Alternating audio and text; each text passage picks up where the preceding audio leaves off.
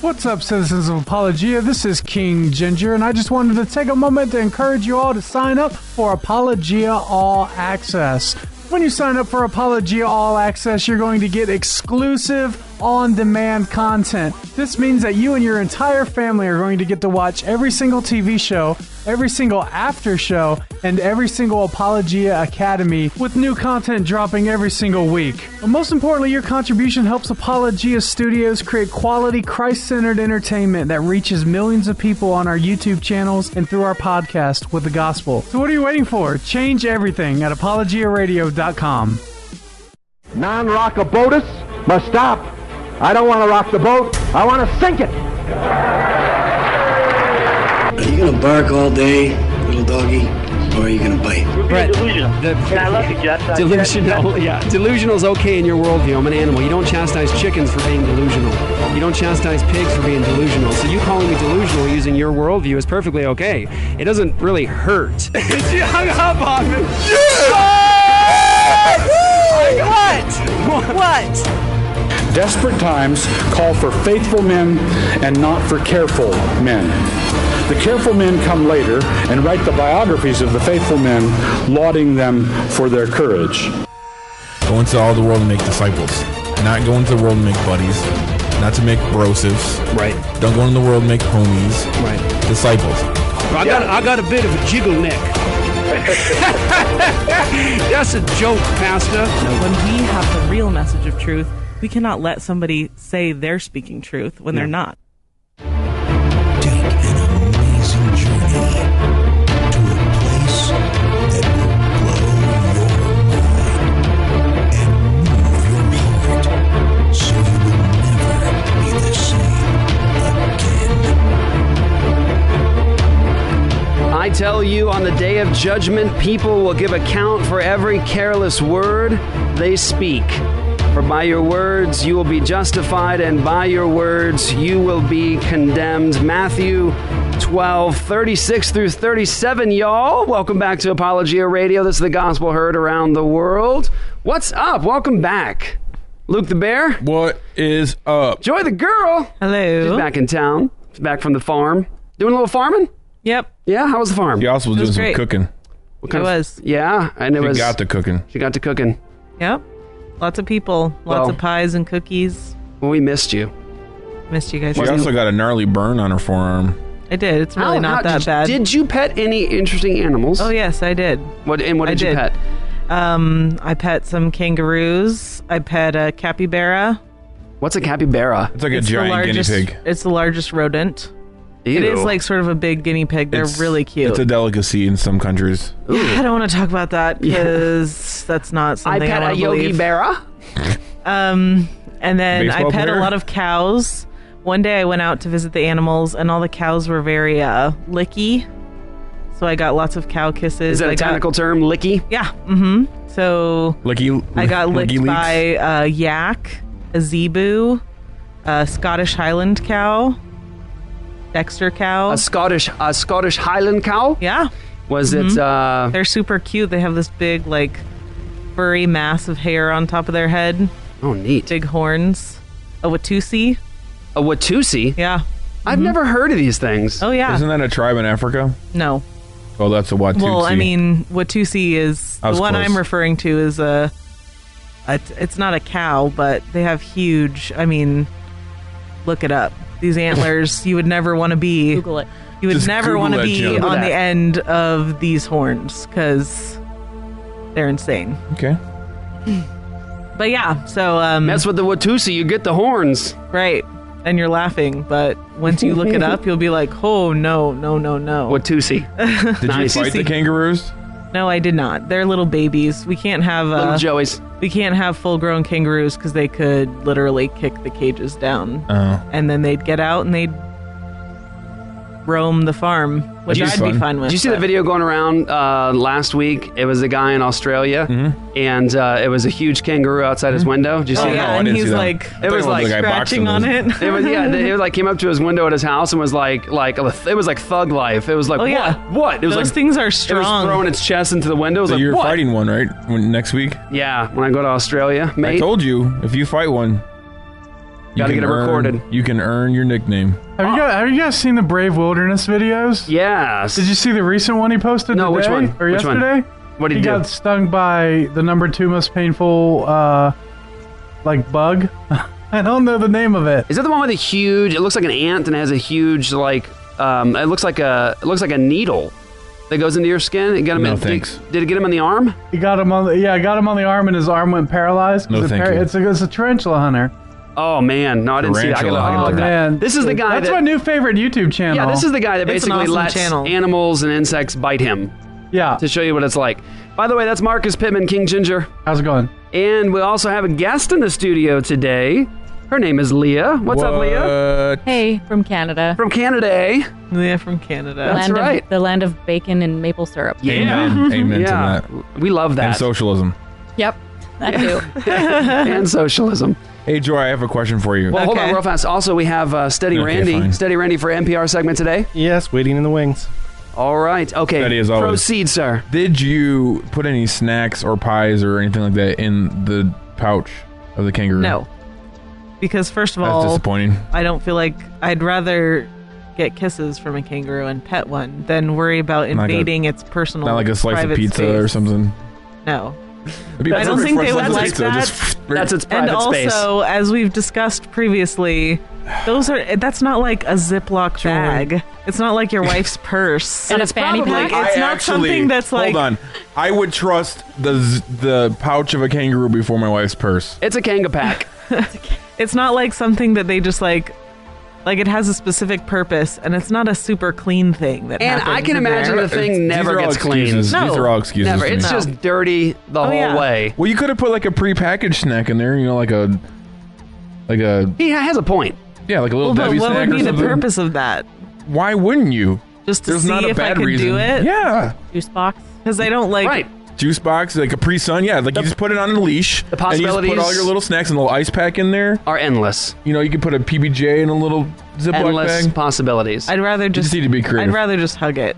Yeah. I don't can do really that need to too. use I it wonder, for storage. like, if you domesticated these kangaroos, if like they could hang around and be your brosif, like You know, could give it a They're backpack too. domesticated kangaroos, I'm sure. Well, I mean, People like- that have like to have it as raise a them. legit pet. Like if one day, 1,000 years from now, I can have instead of a Doberman Pinscher, I can have a kangaroo right, just hopping around my house. That would be epic. and probably a better defense than a Doberman, Right. Because those things are Someone tries to break in, it's like over. if you've ever looked at like the muscles in a I kangaroo, know. Yeah, they have thug- like pecs thug life. and like I mean, I was they're surprised strong. intruder. right. Like Right. nothing else. You're like, Right? No, they would just not like even if the kangaroo didn't kick them, they'd just be like, no, like, no. but in that case, like Getting you, out of you wouldn't here. be like, go get him, Joey, because that's like a little kangaroo and it's not very threatening. So you gotta call it like something like, hey, go get him, Tony, like Tony the kangaroo, something mafia thuggish. I have an idea to make some money off a kangaroo. How?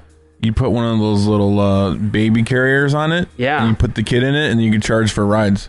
Yeah, A front pack and a backpack. I would You ride. double. Both. I would ride. Just picture it. Picture me in a baby I would. carrier on a kangaroo. It's I probably might too. strong enough to carry you. Yeah, What about honestly. me? What about me? Is that too far? Or? I don't know. Okay. I'm sure some animal rights activists would have something to say about everything we're saying right now. Right. PETA sucks. I don't care. It's true. We're talking about the bread, because that's delicious. Yeah, No, because not the pita that bread. is delicious. All right, so hey, let's we have some. I'm actually going to do a response today. We uploaded a video from the conference in Iowa, and the name of the video is "How to Completely Refute Atheism." And somebody did a video, an atheist did a video called "How to Completely Refute a Complete Refutation of Yeah, it was Atheism." really creative. Something like that.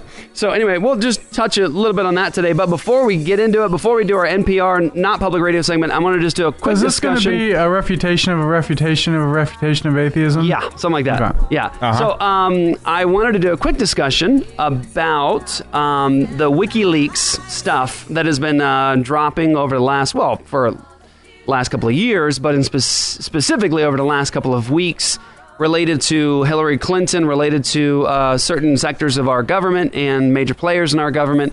And so let's get into this discussion. And Marcus, you've been doing a lot of work in this and doing a lot of research. So I read, by the way, I read the quote from Matthew there and talking about secrets being revealed. And day of judgment, because that's what's going to happen. One day, there's going to be a final judgment after Jesus wins everything with his gospel and brings all the nations to himself. And 1 Corinthians 15, when it's all said and done and death is put under his feet, then that's when Jesus is going to deliver this victorious kingdom over to his Father. Read it, 1 Corinthians 15. Just read it. Let it flow all the way through, and you'll see. That's exactly the timeline of history according to the inspired apostle in 1 Corinthians 15. But the final judgment is coming. All secrets are going to be revealed there. And however, there are moments in our history where there is sort of a preemptive revelation. There is revelation that takes place, secrets that get revealed before that final day of judgment. And I think that's where we're at right now with the WikiLeaks stuff. And before I let Marcus run here, because I want you to tell us the story you told me. I want to say that the thing for me that right now is a bit disheartening is that even with all of the crimes committed, even with all the secrets revealed from the WikiLeaks drop, it doesn't seem like it even matters at this point. Like, it seems like every week over the last couple of weeks, I've seen major news websites and conservative websites and these things, and they all have like the same tagline, the same clickbait line. This revelation from WikiLeaks will end Hillary Clinton's campaign. Right. You know, and they all say it every week, and it doesn't matter. Nobody cares. It seems like we have bred people that only emote. That's all they're capable of doing is millennials and our generation, people just emoting, and that's all they have. And even with revelations that have come, like the ones that have come over the last couple of weeks, it doesn't make a difference. You can commit crimes, you can be involved in some very, very wicked things and dark things, and still run for president of these United States. It doesn't make a difference because there's no ethical standards.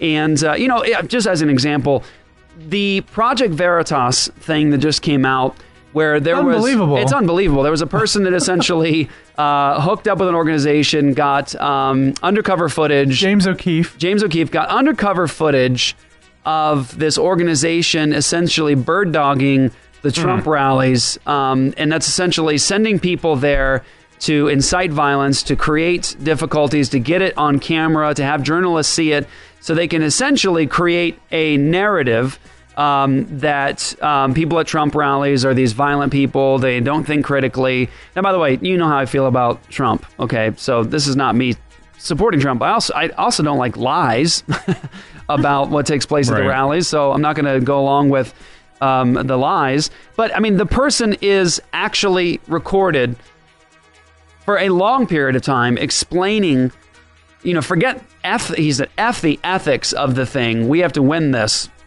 sort of a thing.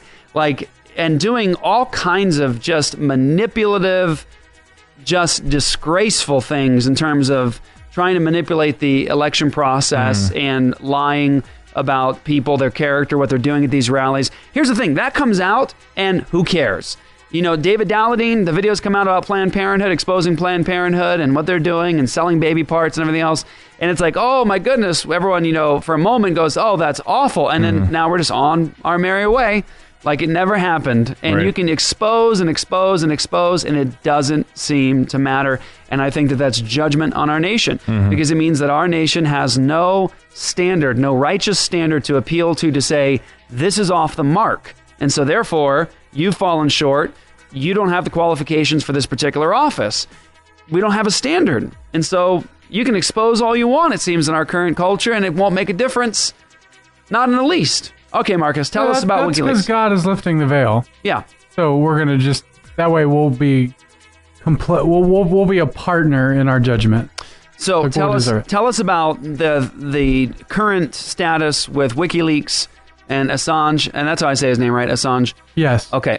So I think the first thing to mention is Julian Assange is not he's not a vigilante, right? So he's not hacking governments and he's not hacking into emails and stuff. All Julian Assange has done is he's created an anonymous Dropbox system where people in the government who see corruption can have a way to let the people who they work for know. So the Dropbox is what WikiLeaks does. It allows corruption and stuff that's sent to be released anonymously. And so he's acting as a member of the press, just like if New York Times were receive some letters in the mail from a government about corruption, they would post it too. So that's important to mention because the Bible condemns vigilantism. Yeah. So essentially what happened was he received an offer from a dating website called toddandclaire.com, and they essentially said in the email, hey, we want you to do it's like a texting, it's a mixture of dating and texting website, and we want you to... Dexting, right. So we want you to just do a commercial where you're in the embassy, and it's going to be like tongue-in-cheek, and it's going to say, oh, it's hard to find a date when you're trapped in the embassy for 4 years. And so we're going to pay you $1 million to do this. $1 million. Once we receive the tapes. And here's the thing. The money will come from Russia into your bank account that you give us, and we'll give it to you. We'll wire it to you. And so Julian never saw that email was sent to his team. And his team went and did the investigation and stuff and found out that the company doesn't exist.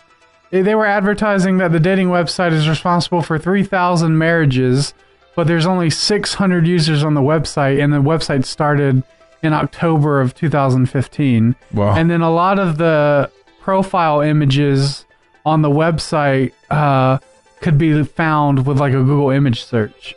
And so the website's completely fake, and the business and whatever is completely fake, and they responded back to him. And they responded back to the dating website and said, Julian has not been made aware of this offer. No one's seen the website. It's clear you're trying to entrap us and ruin our reputation. And then they wrote back and they said, we know it's you, Julian.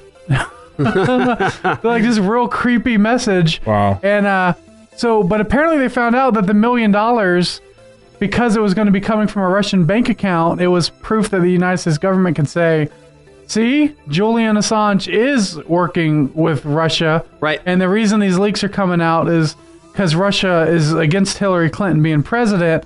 And so this is, just an attack from Russia. And it makes sense. $1 million. Yeah, seems like something you'd sell your soul for. Such a weird number for a cameo on a commercial, right? Yeah, right. Yeah. $1 million. Yeah. People would buy that. Right.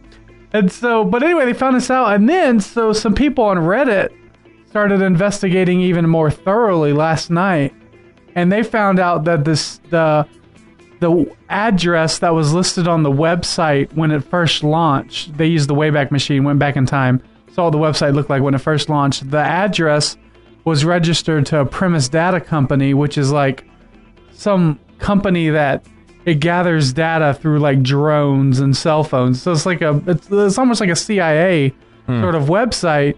And then, so the CEO of that company is on Twitter, has this picture taken with Hillary Clinton, talking about how he's met with Clinton and Tim Kaine. Mm-hmm.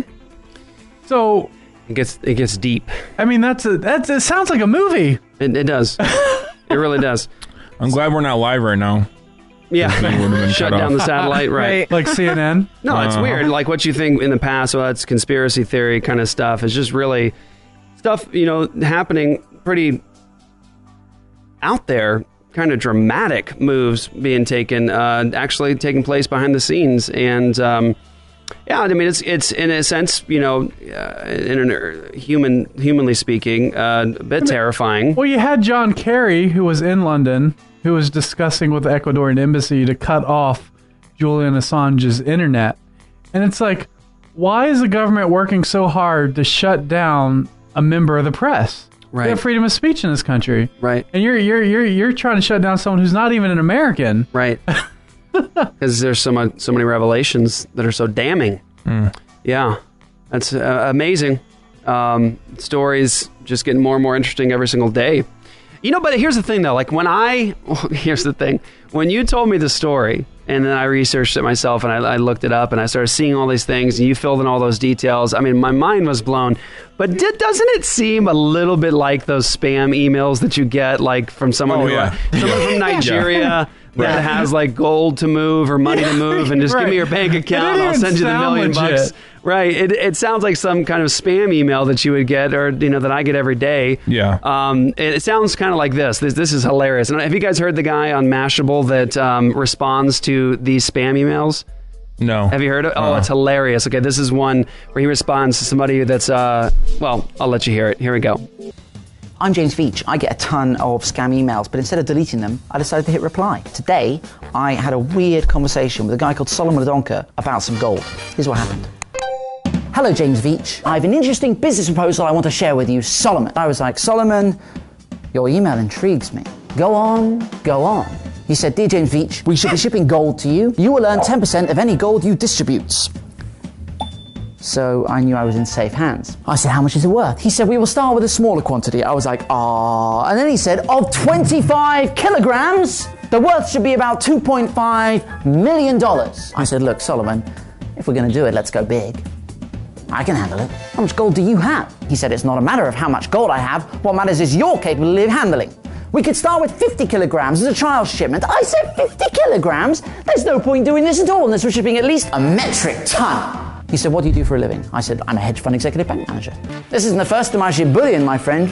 No. I was like, now look, where are you based? I don't know about you, but I think if we're going via the postal service, it ought to be signed for. That's a lot of gold.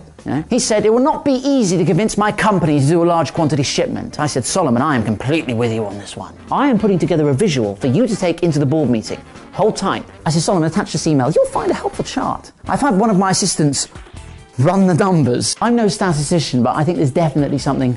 There's definitely something going on. I've discovered an undeniable correlation. We need to be shipping as much gold as possible. He said, I will be so much happy if the deal goes well, because I'm going to get a very good commission as well. And I said, that's amazing. What are you going to spend your cut on? And he said, on real estate. What about you? I said, one word, hummus.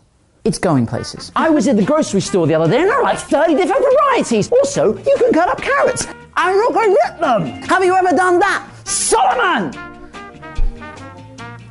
He said, I have to go to bed now. Till tomorrow, have sweet dreams. I said, bonsoir, my golden nugget. Bonsoir. I said, Solomon, I'm concerned about security. When we email each other, we need to use a code. And he agreed. And so I said, that's amazing. I said, Solomon, I spent all night coming up with this code. We need to use it in all further correspondence.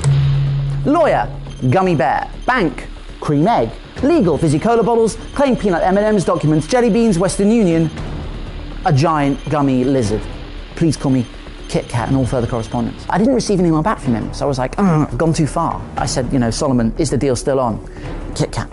He did reply, and he said, the business is on, and I'm trying to raise the balance for blah, blah, blah, blah. I said, dude, you have to use the code. What followed is the greatest email I've ever received.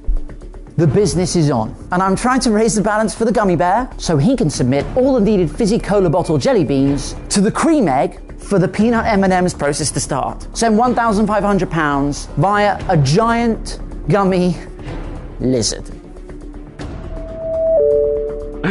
Fantastic. Wow. Trolling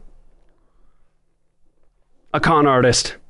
It's wonderful. So that guy makes a living trolling con artists? That's what he does. He has a channel where basically he just responds to these... What did I do wrong? Spam emails. Right, exactly. Amazing, funny stuff. So you should go check that out because there's about 10 of them and they are amazing. Absolutely amazing. All right, so again, today we have an NPR segment planned for you guys. That's Not Public Radio, Apologia Studios' official Not Public Radio with Steady Randy. And I'm going to do a little response to an atheist who attempted to respond to my talk in Iowa contra atheism. And so what we're going to do right now is take a quick break, and we will be right back. More on Apologia Radio. Don't forget, you can get it at apologiaradio.com, and make sure you guys share it with somebody you know, somebody you love. Thank you to everybody who has all access. We're grateful for your partnership, all that you guys do to make this possible. And want to let you guys know, you guys can, of course, check out a lot of the new academies that are right there on the All Access Apologia Academy. And you can, of course, sign up if you're not All Access yet at apologiaradio.com. We will be right back.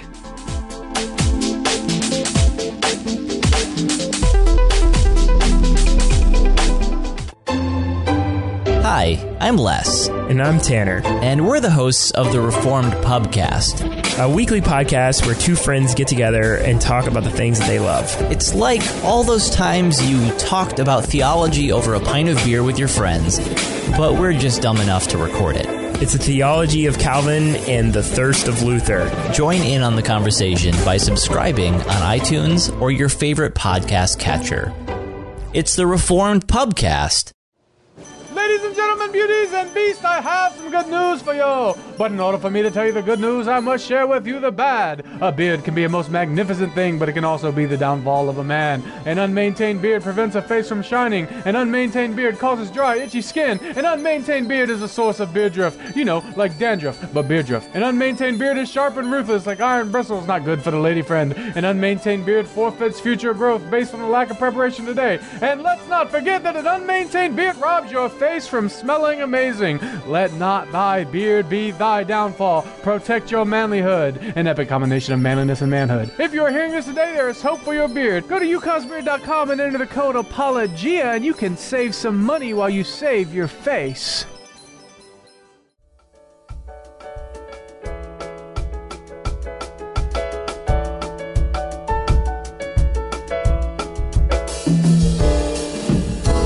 All right, welcome to Apologia NPR Not Public Radio News, recorded in the 42nd week of the year of our Lord 2016. There is no fear in love, but perfect love casts out fear, for fear has to do with punishment, and whoever fears has not been perfected in love. I have love, do you? And it's good sometimes to list our loves: faith, family, and friends.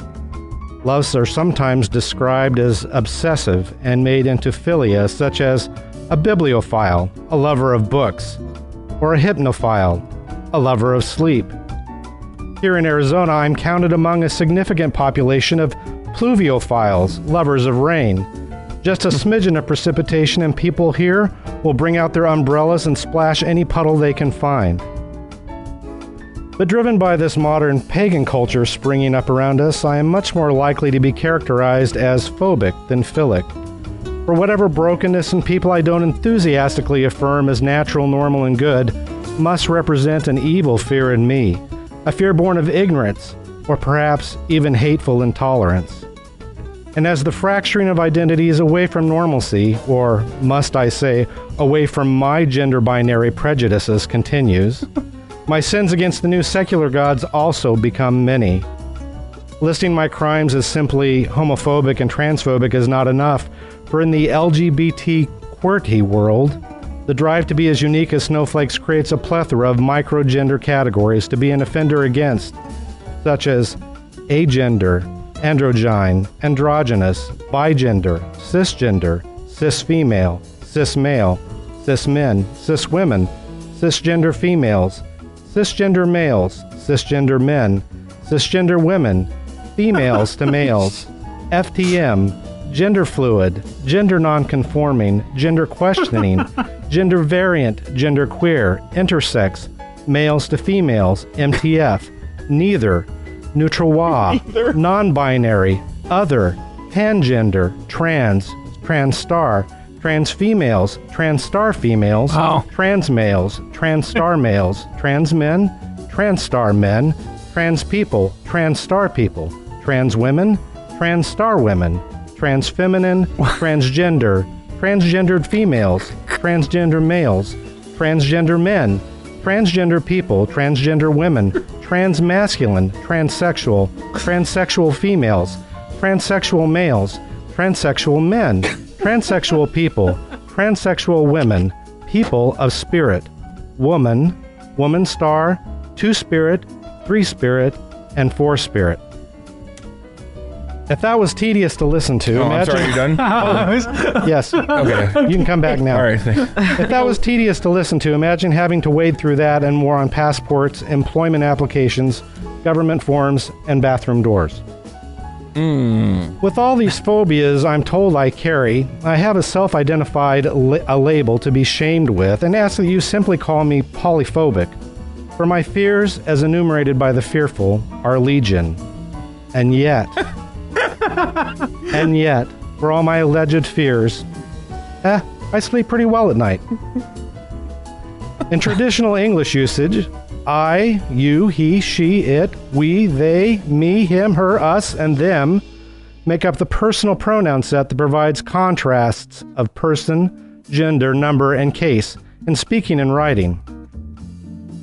Top administrators at the University of Michigan announced in a campus-wide email the creation of a new process that allows students to designate their preferred gender personal pronouns with the university for inclusion in official class rosters. The email explained, the University of Michigan is committed to fostering an environment of inclusiveness. Consistent with this value, the university has created a process through the new Gender Identity tab within the campus Personal Information section. Designated pronouns will automatically populate on all class rosters. Students were further told, asking about and correctly using someone's designated pronoun is one of the most basic ways to show your respect for their identity and to cultivate an environment that respects all gender identities. If you make a mistake and use the wrong pronoun, you can acknowledge that you made a mistake and use the correct pronoun next time. This new process enables students to further refine any new gender identity they feel comfortable with. Thereupon, Grant Strobel, chairman of Young Americans for Freedom at the University of Michigan, went to his Access portal and changed his personal pronoun to His Majesty. One statistics professor threatened to punish anybody in her class who used the school's new pronoun designation tool to change their pronoun to something like His Majesty, which is disrespectful to students who are different than us. Now, who can deny that the penchant for self-identification is run amok, and the rules surrounding such ideas are painfully arbitrary? And yet there was an open letter published in the Michigan Daily to chastise such independent behavior. It was prefaced with a trigger warning.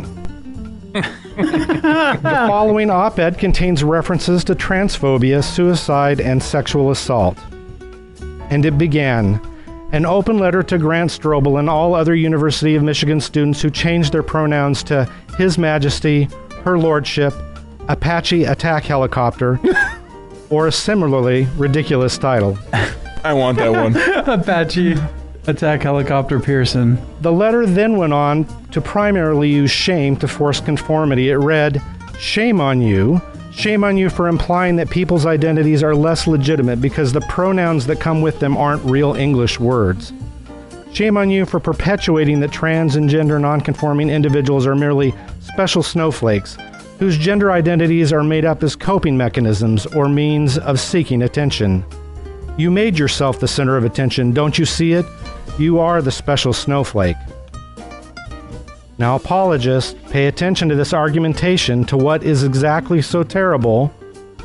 You want everybody to accommodate your beliefs, to adjust their language to match your idea of how English ought to be spoken, and to identify people the way you want them to, not the way they want to be identified. And now, the warning if they decide to keep their self-identified personal pronouns in the system. Your professors and instructors will have a great idea of your character before you so much as open your mouth in class. Do you see the crass assumptions made that His Majesty Grant doesn't struggle with depression or identity issues, or that he simply wants attention? Attention has hereby been granted to His Majesty Grant.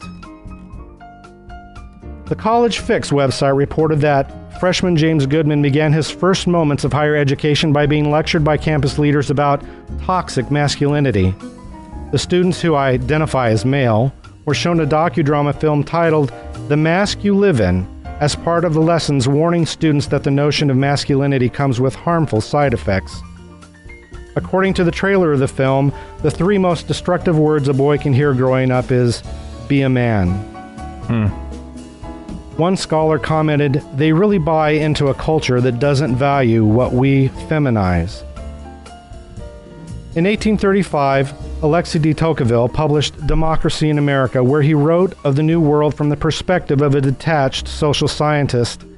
He said, there is in fact a manly and legitimate passion for equality that spurs all men to wish to be strong and esteemed. This passion tends to elevate the lesser to the rank of the greater. But one also finds in the human heart a depraved taste for equality, which impels the weak to want to bring the strong down to their level, and which reduces men to preferring equality in servitude to inequality in freedom.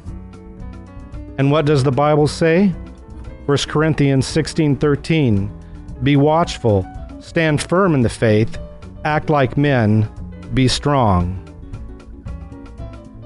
Mail Online reports that Claire Fox, head of a think tank called the Institute of Ideas, claims British and American universities are dominated by cabals of young women who believe it's their right to be protected from anything they might find unpalatable.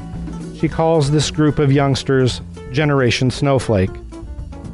The academic was giving a speech to a group of mostly young women where she dared suggest, as eminent feminists have done before her, that rape wasn't necessarily the worst thing a woman could experience. She was completely stunned by what happened next. I expected a robust discussion, not for them all to dissolve into outraged gasps of, "You can't say that." Some of the girls were sobbing and hugging each other while others shrieked. Their reaction shocked me.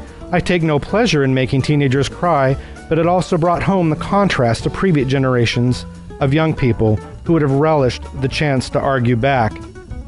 It illustrated this generation's almost belligerent sense of entitlement. They assume their emotional suffering takes precedence. Express a view they disagree with, and you must immediately recant and apologize.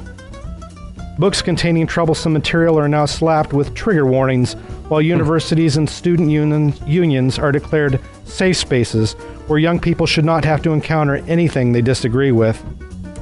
Such hypersensitivity has prompted the University of East Anglia to outlaw sombreros in a Mexican restaurant and caused the National Union of Students to ban clapping as it might trigger trauma, asking students to use jazz hands instead.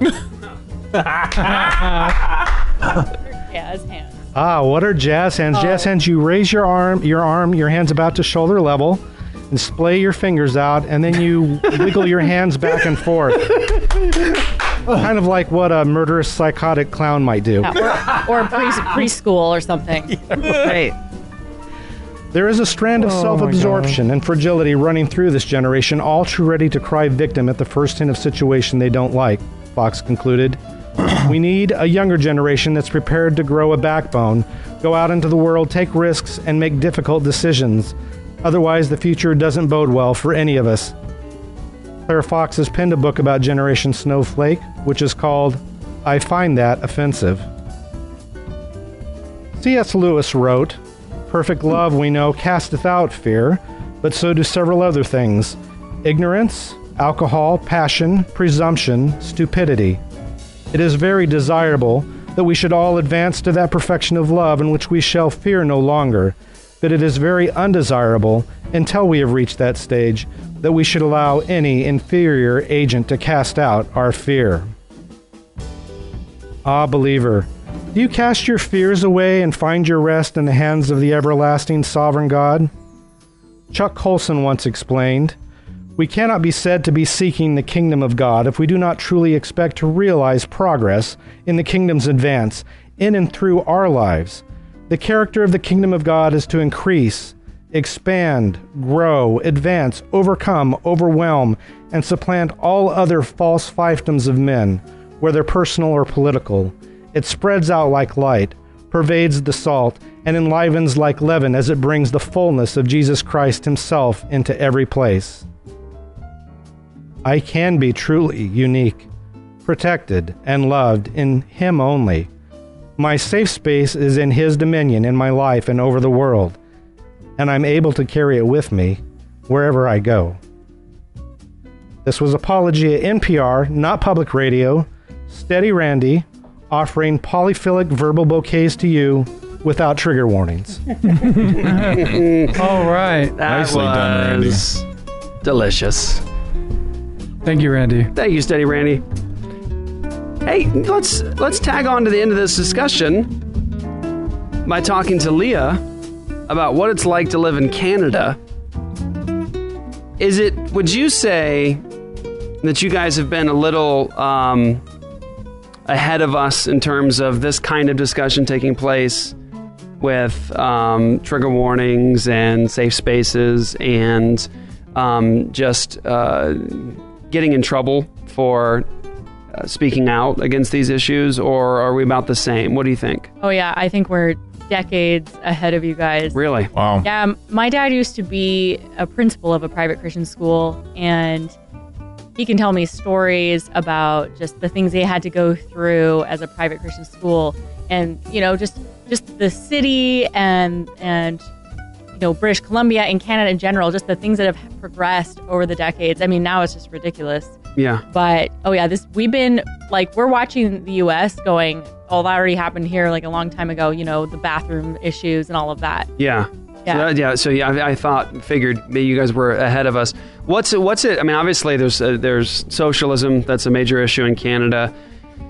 It's just obviously disrupting the economy, and you have these issues, the LGBT issues, and those sorts of things. Is it harder and harder as a Christian in Canada to be a solid prophetic voice? Is there a concern for your own economic stability? Is there a concern for, is it possible to get thrown in jail in Canada right now, or for speaking out against these issues? I guess, what's it really like being there? Yeah, there's definitely a whole bunch of different topics, because it's interesting, because on certain things, like when it comes to freedoms, like in Canada, we actually have some pretty great homeschooling laws. So in BC, it's actually one of the freest places for homeschooling. Okay. But in Langley, just like not far from where I live, we have a university, a Christian university there. And there was recently a whole bunch of stuff that just came up about that the university had policies about gender and homosexuality and things like that. And that the issue revolved around, would Canada recognize grads coming out of that, like lawyers? Could they be recognized as real lawyers if they graduated from that university? Oh, wow. And it went to the Supreme Court of Canada and all of that. And I haven't heard just recently, I haven't followed on it, but it got very serious. And I believe it was really being attacked. Like, people do not want Christians in law. Wow. Yeah. And for good reason. Yes. Because we would do things there. Yeah. No joke. That's it's just interesting, because I was actually talking to Sage just yesterday about how things have changed so rapidly in the United States in this last generation. You can look up public service announcements and commercials from the 50s on homosexuality, and you have great examples of where we were in the 50s and 60s, even before the sexual revolution, on some of these issues. And then, of course, you can look at and highly recommend A Queer Thing Happened to America by Dr. Michael Brown. The footnotes on that book alone are just amazing, immense, full. And they're old now. Yeah, exactly. It needs to be updated. But he goes in through the footnotes. You can see the original resources and documentation to show that people who were part of the LGBT movement early on, you're talking going way back into the 70s, they were specifically stating that their goal was long-term. They were invested, and they wanted to take over the academic institutions. They wanted to take over media, and they wanted to slowly sort of chip away at our culture to bring us to a place where they were seen as the good guys, Christians were seen as the bad guys, where they essentially created confusion, and that confusion would be accepted. And so here we are now. Think about it for a moment now. It's 2016, the year 2000. We weren't talking the way that we are about these issues, and that's just 16 years. I remember being in high school. I was right outside of D.C., just about 15 minutes away. And I remember that in high school, we had people who were obviously homosexual, but they would never have come out and said it. And we were in a pretty liberal part of the country. And so, that's uber liberal, Washington, D.C. And even in my own experience, in 1996, when I graduated, that was just the way things were. You didn't talk about it out loud. So that's 1996. Here we are. It's just shifted so dramatically. So I know Canada's been dealing with that for a long time. And it's really amazing, because you look at some of these videos of the conversations that take place on college campuses, and it's amazing that they won't even allow you to have a conversation to talk about the issues, because it's all emotion, it's all safe space, it's all trigger warning, it's all, you can't offend me, you're not allowed to have a position that's different than mine. And, Dr. White used to say many years ago, they don't want equal rights, they want uber rights.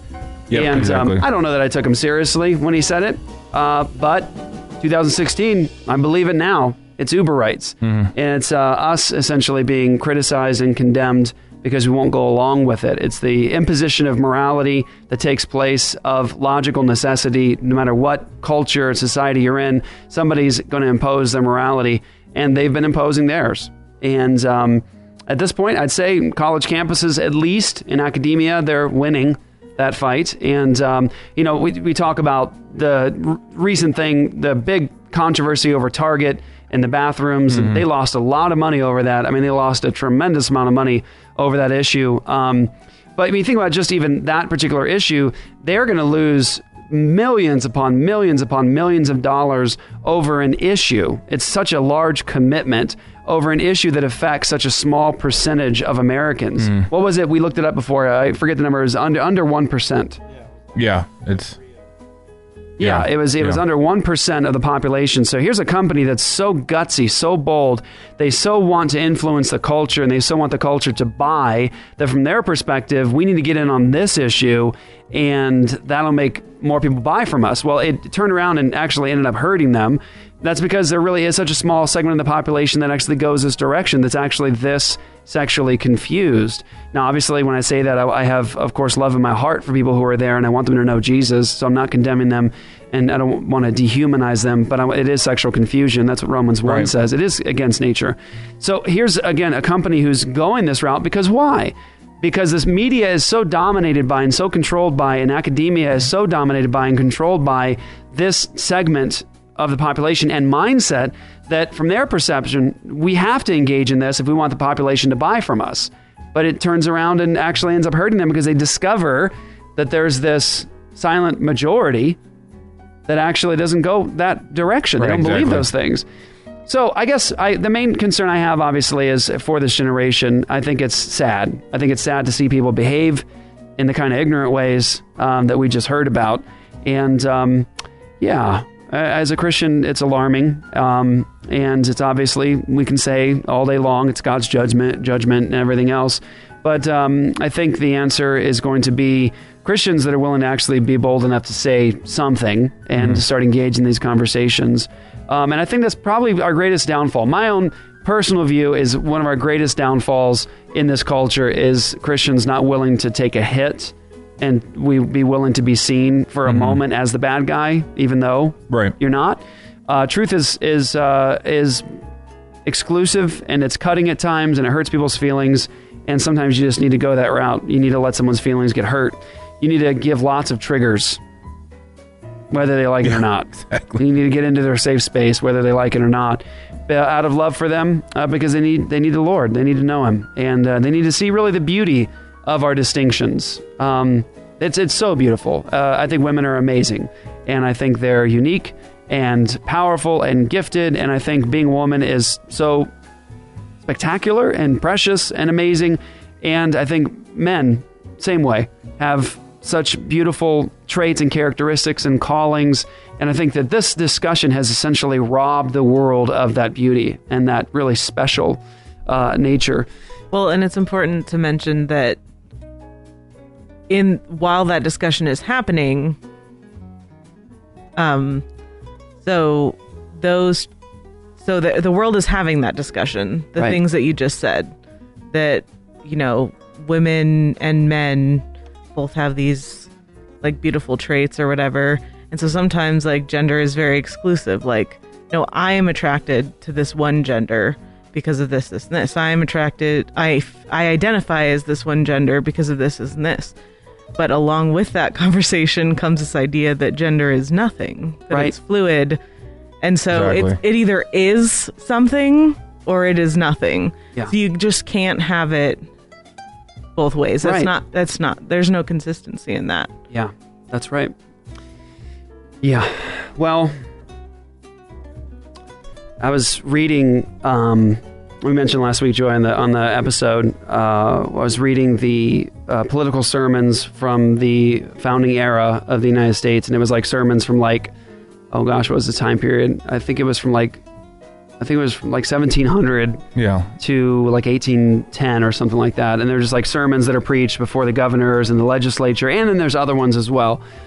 But one particular thing you didn't get to hear was this one pastor is preaching a sermon to the governor. And it's this powerful sermon. We were talking about how, like, you know, it's an hour-long sermon before the legislature on the word indeed. Mm-hmm. You know, just so exegetical, so powerful, so convicting as you read it, and it's spoken directly to, like, the civil government. But one of the things that he said, as this pastor is preaching before the governor and the legislature, he was allowed to do that. And he was allowed to give an hour-long exegetical sermon that actually confronted the governing authorities, saying, this is what God commands you. He tells you to be just, and here's what it means biblically to be just. So your role is to be just because God commands you to be just and to rule in the fear of God. He says, this is what it means to rule in the fear of God. Here's what the Bible says about ruling in the fear of God, and that's your responsibility, right? And he's allowed to do this, and they're listening. Yeah. Right? They want him there. But he has this one little line, and he says this. He says, now, like, we all know that religion is not doing so well in our day. It was so interesting to me.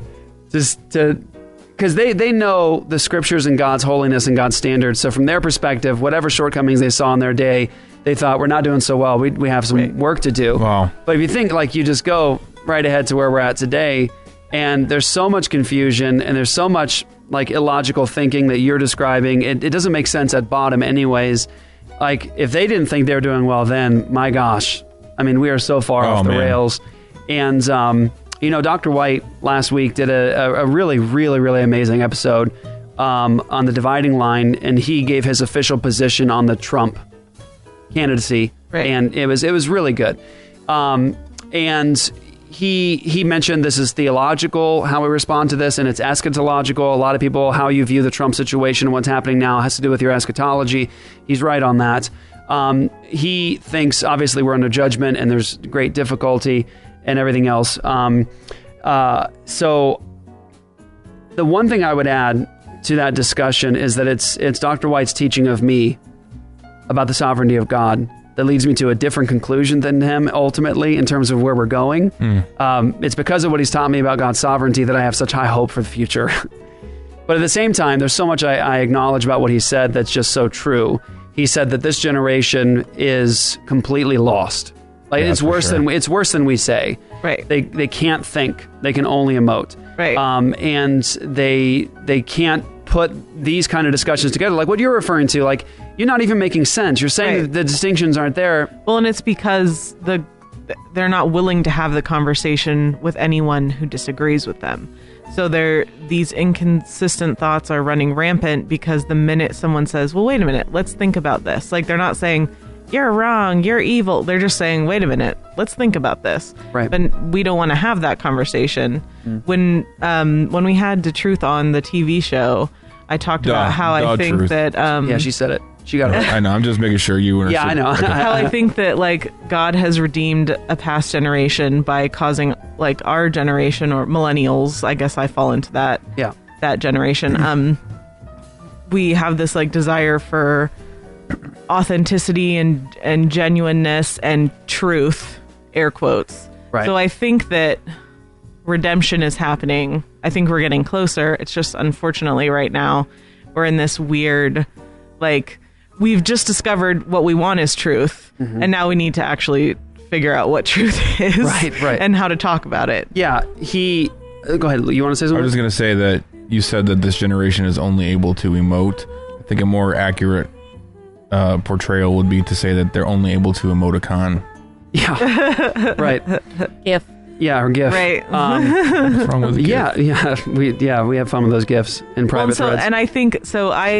I like the idea of being positive about it and saying there was a time not too long ago where nobody was able to emote, and it was about, just bring home the bacon, everyone act the same, everyone do the same thing, nobody appear weird, everyone work hard so that you can have a microwave and the house and everything, and nobody talk about your family secrets or anything like that. So I think that we've come, like I said, I think redemption is happening. Yeah, I get what you're saying. So I think it's good that we're able to emote It's just that we're like in the infancy of something really great. Yeah. And when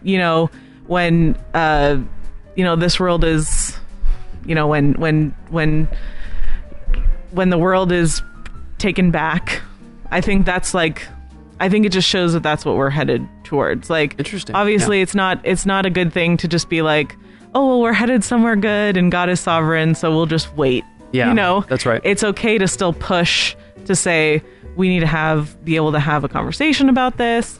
I'm going to tell you what I think, even if you in my own medium, if you won't let me do it face to face, if you won't let me do it on your medium, I'll create a radio show, I'll create a podcast that lets me talk about it. Yeah. So all that's very good, but I do think that lately? Huh? Know anybody that's done that lately? Sheologians. Get it. But so I don't know. I still see with this topic in particular, and maybe it's because I'm a millennial, even though I don't feel like I'm one. Right. But technically I am. Right. I think that there's, still good things happening. Yeah, and you bring up a good point. That's actually an excellent point. People say they love Trump because of his authenticity. Right. They love that he'll say what's on his mind, and sometimes that actually ends up hurting him because he speaks before thinking. But authenticity, right, is a big thing. We're just in our infancy, right, in terms of like loving authenticity. Right. Like we're just not quite there yet. Yeah, and so Dr. White said in that broadcast, and by the way, you really should see it. Dividing Line was last week. I don't know the name of it. It was his thoughts on the election situation. He said that, people say, well, we need to elect Trump because we got to preserve at least the last bit of liberty we have and some semblance, That's not the answer. some semblance of a constitutional republic and back to the Constitution again. Well, his take on it was we've already lost all that. When we have Supreme Court justices that determine the direction of the country, these unelected officials that create laws, which isn't how our nation is supposed to operate, he says we've already lost it. Right. We're gone. And when you have millennials that can't think, they can only emote. So Dr. White was obviously saying his position is theological and it was eschatological, what your view of the future is. Again, my position is that if you believe in the sovereignty of God and what the scriptures say about the future, you can have hope that this will turn around because of the gospel. But I take his point. Right. Yeah, it's we're in a much worse position than many of us think. And I don't believe any Trump candidacy is going to solve the problem. Like when I say that we're in our infancy, I don't mean like, oh, we're just little simple, like we don't quite understand it yet. I mean like mess, like it's not a good infancy. Throwing up, like childish, don't understand anything, like childish. We need serious direction and instruction. Of poop throwing. Yes. Right. By the way, the name of the broadcast I'm sure which Leah knows. Oh yes. Name of the broadcast is My Thoughts on the State of Our Culture in the 2016 Election. Go to Alpha and Omega Ministries to check it out. Steady Randy for you. Steady Randy's got it. All right, guys. So quick break, commercial break. We're gonna take just a moment here to rest and do whatever, and then we'll be back and we're gonna review some of the stuff from The Atheist. Also, Luke has a little game for us, but we'll be right back on ApologiaRadio.com. Don't forget to go to MissionAware.com, and you can get a delicious Benjamin Buttons Warfield. Yeah, you can get a delicious BB Warfield t-shirt like Pastor Luke is wearing right now. MissionAware.com is where you go. Back with Leah, Joy the Girl, Steady Randy, Luke the Bear, myself, and Marcus King Ginger. We'll be right back.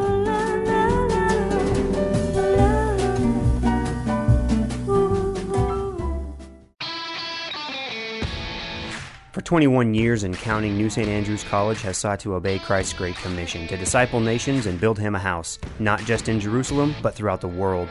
Not with stones and mortar, but with living stones. We build and fight. This is the task of a Christian liberal arts college, to equip students with the tools to build and fight. And this is our joyful task as we seek to graduate leaders who shape culture through wise and victorious living. To learn more, check us out online at nsa.edu/explore. What's up, y'all? This is Jeff Durbin with Apologia Radio at apologiaradio.com. Want to talk to you guys about an amazing connection that we have right now with Whitefield Theological Seminary.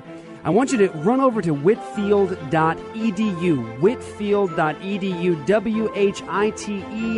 whitefield.edu. I want you to check out the programs they have. They have undergraduate programs at Whitefield College, and they also have Whitefield Theological Seminary for the graduate degree and above and beyond, I think you'll really be impressed with the rigorous nature of the classes, the consistent biblical worldview taught and adhered to. I want you to contact Whitfield Theological Seminary at whitfield.edu. Get a hold of our friend, Dr. Kenneth Talbot, and start your classes today. ApologiaRadio.com. Where I'm bound, I'm far to travel, far across the distant sea. My destiny will lead me where I'm bound. Sister Bessie, don't you say no prayers for me. A slow boat's gonna lead me where I'm bound. I'm far to travel, far across the distant sea. Then the seventh angel blew his trumpet,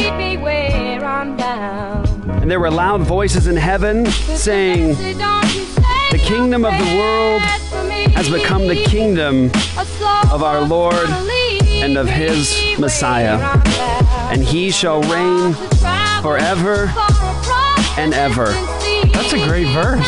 You know it. That's fantastic. They fell on their faces and worshiped God, saying, "We give thanks to you, Lord God Almighty, who is and who was, for you have taken your great power and begun to reign." Just in case anybody thinks that verse is supposed to be future. What's the passage of that? To us. That's Revelation chapter 11, starting in verse 15. The key word there is begun. Begun to run. That's reign. That's first century, y'all. The kingdoms, so I'll say it again. The kingdom of the world has become the kingdom of our Lord and of his Messiah. So we already missed the trumpet? Yeah. Would they say it has become when it has begun? No. So it works. Here's the proclamation of the loud voices in heaven. The kingdom of the Lord of the world has become the kingdom of our Lord and of his Christ, and he shall reign forever and ever. And the 24 elders who sit on their thrones before God fell on their faces and worshipped God, saying, "We give thanks to you, Lord God Almighty, who is and who was, for you have taken your great power and begun to reign." And I think we can all recognize that Jesus is ascended and seated. Mm-hmm. And he is reigning. Can Christians deny that point? No. We all say he's King of Kings and Lord of Lords now, and he's reigning now on that throne. Whatever you think about the kingdom, if you're a dualist and you think it's somewhere out there, some spiritual, only out there, and there's this whole separate other realm over here that doesn't really impact in the same way, I think we can all agree on that basic fact, that truth from Scripture, that Jesus is on his throne, seated at the right hand, reigning now as King of Kings, right? And if you say that, yes, well, you can look at that in the context and say, okay, he's reigning now, and the kingdom of the world has become the kingdom of our Lord and Christ. So powerful stuff. And so we had a plan to do a little game. I think we're going to do something a little more, a little different. Just came across my feed, so we started talking about it. We thought we'd do it on the show because it's relevant stuff. We have a lot of issues to tackle as the church, as Christians. So many areas we need to get involved in and get our hands dirty and bring the gospel into and the Word of God into. And so I don't want to become obsessed with this election and what's going on here. And the truth be told, if we actually were functioning as a nation as we started, we would see that the President of the United States of America shouldn't be the focal point anyway. We were originally started as a republic. We had a system of government that was given checks and balances. We started as a Christian nation with a Christian form of government with a lot of checks and balances, recognizing that men are not angels, people are sinners, and absolute power corrupts absolutely. And so checks and balances were put there because of the biblical worldview, recognize the sinfulness of people's hearts. But we didn't have a country where the President of the United States of America had the sort of power that they have now. So when we think about the election process as it stands right now, when we think about electing our next Messiah, it just displays just how broken we really are, because we're not supposed to operate in that fashion. But these issues are important, and they do relate to the work of the church in the world in terms of justice in the world and love for neighbor issues. I mean, these things matter greatly to the church. And we were getting ready to start the next part of this episode, and something came across my feed. So we're going to go ahead and talk about it for a moment here, because it's important stuff. And it relates to something Dr. John MacArthur said, his perspective on this current election. And this is actually from a little clip from Wretched, Todd Friel. And I just want you to pay close attention, no matter what side of this you're on in terms of the kingdom of Christ and the victory of Jesus in the world.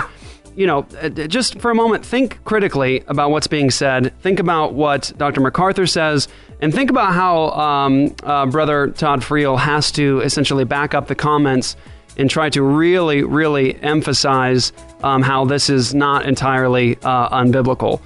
We love Dr. MacArthur. I believe that Dr. MacArthur is actually responsible for giving me the gospel fully. And it was the book that he wrote, The Gospel According to Jesus, that I read after my addiction that actually caused me to rethink whether I was really a believer, to really consider the gospel in its pure form, its true form, and to come to Christ. So I love the brother. I think that he's wrong, and his being wrong has consequences, because he has many, many people who listen to him and follow him and learn from him. And in this particular area, I just believe that he is wrong. He's gotten it wrong. As much as I love him, as much as I respect him and appreciate him and see him as a tremendous gift to the church, I believe that he is wrong here. And as I said, it has dramatic consequences being wrong in this area. So here we go. Subject of politics, it's one that we are interested here at Wretched, but it's not something that we are consumed by. And we are now going to listen to Dr. John MacArthur talk about the upcoming election. This is not because we like talking like Rush Limbaugh. Instead, as Christians, we live in the world, but we are members of a different kingdom. How do we put it together when we are asked to vote? Now, I spoke to Dr. MacArthur before he jumped into this subject, and far be it from me to ever have to clean up after Dr. MacArthur, but perhaps let me eliminate a potential spill that you might think he is saying something a little bit messy. Dr. MacArthur is going to talk about his attitude toward politics.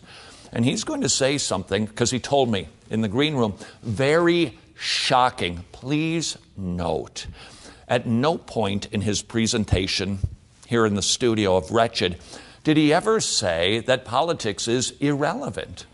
At no time did he ever try to downplay the issues related to politics, like the life issue, like the marriage issue, like the religious liberty issue. Those things have some importance, but when... Now, let's just pause there for a moment. Yes, that's exactly right. When you talk about political issues, you're talking about moral issues. That's the substance of political issues. They're moral issues. They're full-on ultimate commitment issues. They are authority issues. So when we say, when this is politics, this is religion, you have to understand, we have to understand and really grapple with the fact that political discussions are ultimately, in the end, religious discussions, and political discussions have everything to do with ultimate authority, and they have everything to do with morality. Yep. Now, notice that Todd has to work very, very, very, very hard here to try to ultimately walk back some of Dr. MacArthur's comments, because they're inconsistent. And I mean that with the greatest, highest level of respect for both these brothers. They are just tremendously inconsistent. Because what does Todd immediately have to go to? He has to talk about, well, because, the life issue, that matters. The marriage issue, that matters. Religious freedoms issue, that matters. Why? Because you have to have those things, because they're moral issues, because they're very, very important. To say the politics ultimately have nothing to do with the kingdom of God is to say that morality has nothing to do with the kingdom of God. Because think about it for a moment. Is abortion a moral issue? Everyone has to say yay and amen. Of course, yes, abortion is a moral issue. Well, is that a political issue or a church issue? What do we say? Well, it's both. Both. That's both, because it's a moral issue. How about the gay marriage issue? Is that a religious issue or a political issue? Well, that's both, because it's a moral issue. And so, as you see, you can't chop it up and divide it, because these are issues of ultimately morality, righteousness, and justice in a society. So when someone says politics has nothing to do with the kingdom of God. Now, if you mean politics has nothing to do with defeating the advance of the kingdom of God, then I'm 100% behind you. There's no ruler in the world that's going to be able to take down Jesus and his kingdom. Nobody's going to be able to stop Jesus and his victory in the world. That's through the gospel, and Jesus wins. He's on his throne, and he's the King of kings. He's the king over every king in the world today. He's the Lord over every Lord in the world today. So if you mean that, I'm fully on board. But that's not what's ultimately being said here. What's being said here, and this is why Todd has to ultimately back up these comments, is that politics have nothing to do with the kingdom of God. It's an inconsistent position, and I believe, with, again, respect to my brother, Dr. John MacArthur, that the reason Dr. MacArthur has to think this way and move this way as a minister is because of his eschatology. Mm-hmm. That's ultimately it. There's an issue of dualism going on here. And there's an issue of, really, I think, unbiblical eschatology in the view of the future. That's why you have to go this direction, because it has to conform with your dualism and your eschatological perspective on the world. That's why. Okay, here we go. It comes to the kingdom of God. Brace yourself for this one. Dr. MacArthur says they have nothing to do with one another. What happens in America politically has absolutely nothing to do with the kingdom of God. Absolutely? Absolutely nothing to do. So if we murder 60 million babies because Supreme Court justices decide to go against the law of our land and essentially legislate from the bench and create laws, which isn't their right to do, that actually ends in the suffering and the slaughter of 60 million image bearers of God, how are you going to tell me that has nothing to do with the kingdom of God? How? Because if it's really a gospel issue, if that's what we're talking about, is abortion a gospel issue? Is the murder of image bearers of God a gospel issue? Well, yes, people murder babies because they have wicked hearts. Mm-hmm. They slaughter the innocent because they are much more concerned with their own personal comfort and happiness than the child that God has given to them. So they slaughter that baby, they tear it limb from limb, and they do that because they're sinners. And what's the only way you can solve that? The gospel. But at the same time, I'm 100% for a law in our nation that says you can no longer kill babies. And I think that's a gospel issue because it has to do with the authority of Jesus Christ issue. When someone asks me, well, why can't we kill babies in our nation? Why can't we do that? I'd say, well, because that's murder, and God commands you not to murder. It's in the 10 Commandments. God commands you not to do it. God commands you not to take the life of a child, and that's why you shouldn't murder. And there are 100 other reasons. I can prove to you from biological science that this is actually a human being from the moment of conception. I can do all of that. But the ultimate reason that you don't murder a baby is because God says, he commands against it. So, for example, you can't get an ought, what you ought to do, from what is the case. So if somebody says, yeah, I agree, it's a baby, but I should still be able to kill it. That's what, by the way, pro-aborts say today. I know it's a baby. I see it's a baby. We should still have the ability to kill it. Even when you prove, you demonstrate this is a human being from conception, they still say, so what? I don't care what is the case. It's a human. I ought to be able to kill it. Yep. So you have to go to an ultimate foundation. You have to go to the authority of Jesus Christ. You have to say he's the king of the world. He has all authority in heaven and on earth. He has the final word. That's why I'm telling you, you shall not murder. And that's a political issue. So you can't say that. You can't say that these political issues have absolutely nothing to do with the kingdom of God. Again, if you mean that these political rulers aren't going to thwart Jesus Christ and his kingdom, I agree. But is that what's being said? Nothing. Whether America is Republican or Democrat, whether it is libertarian or socialist, whether it becomes a communist country or whether it becomes a dictatorship, what happens in America has absolutely nothing to do with the kingdom of God. Let's try that. Let's test that claim, Brother MacArthur. Let's test that claim. What happens, socialist, communist? Socialism is a wicked form of government, and God condemns theft. Socialism is theft. Yep. And so when you say it doesn't matter if it's socialist, communist, whatever the case is, it has nothing to do with the kingdom of God. Let's test that claim. Psalm chapter 2. Why do the nations rage and the peoples plot in vain? The kings of the earth set themselves, and the rulers take counsel together against the Lord and against his anointed, that's Jesus, saying, let us burst their bonds apart and cast away their cords from us. He who sits in the heavens laughs, the Lord holds them in derision. Then he will speak to them in his wrath and terrify them in his fury, saying, as for me, I have set my king on Zion, my holy hill. I will tell of the decree. The Lord said to me, you are my son. Today I have begotten you. Watch what the Father says to Jesus. Ask of me, and I will make the nations your heritage and the ends of the earth your possession. You shall break them with a rod of iron and dash them in pieces like a potter's vessel. Sounds like the Father is giving all the nations to Jesus and giving the world to Jesus as his inheritance. And watch the warning. The warning is this. Now, therefore, O kings, be wise, be warned, rulers of the earth, serve the Lord with fear and rejoice with trembling. Obey the Son, lest he be angry and you perish in the way, for his wrath is quickly kindled. So in this case, the Father gives the nations in the world to Jesus as his inheritance, and the Father warns the kings and the rulers of the world to obey Jesus. Political issues are moral issues. Socialism is theft. Communism is theft. It's a wicked and immoral system. So if you say that that has nothing to do with the authority of Jesus Christ, I'd say you're at odds with Psalm chapter 2 at least. I'd say you're at odds with Psalm 110:1. The Lord said unto my Lord, sit at my right hand until I make your enemies a footstool for your feet.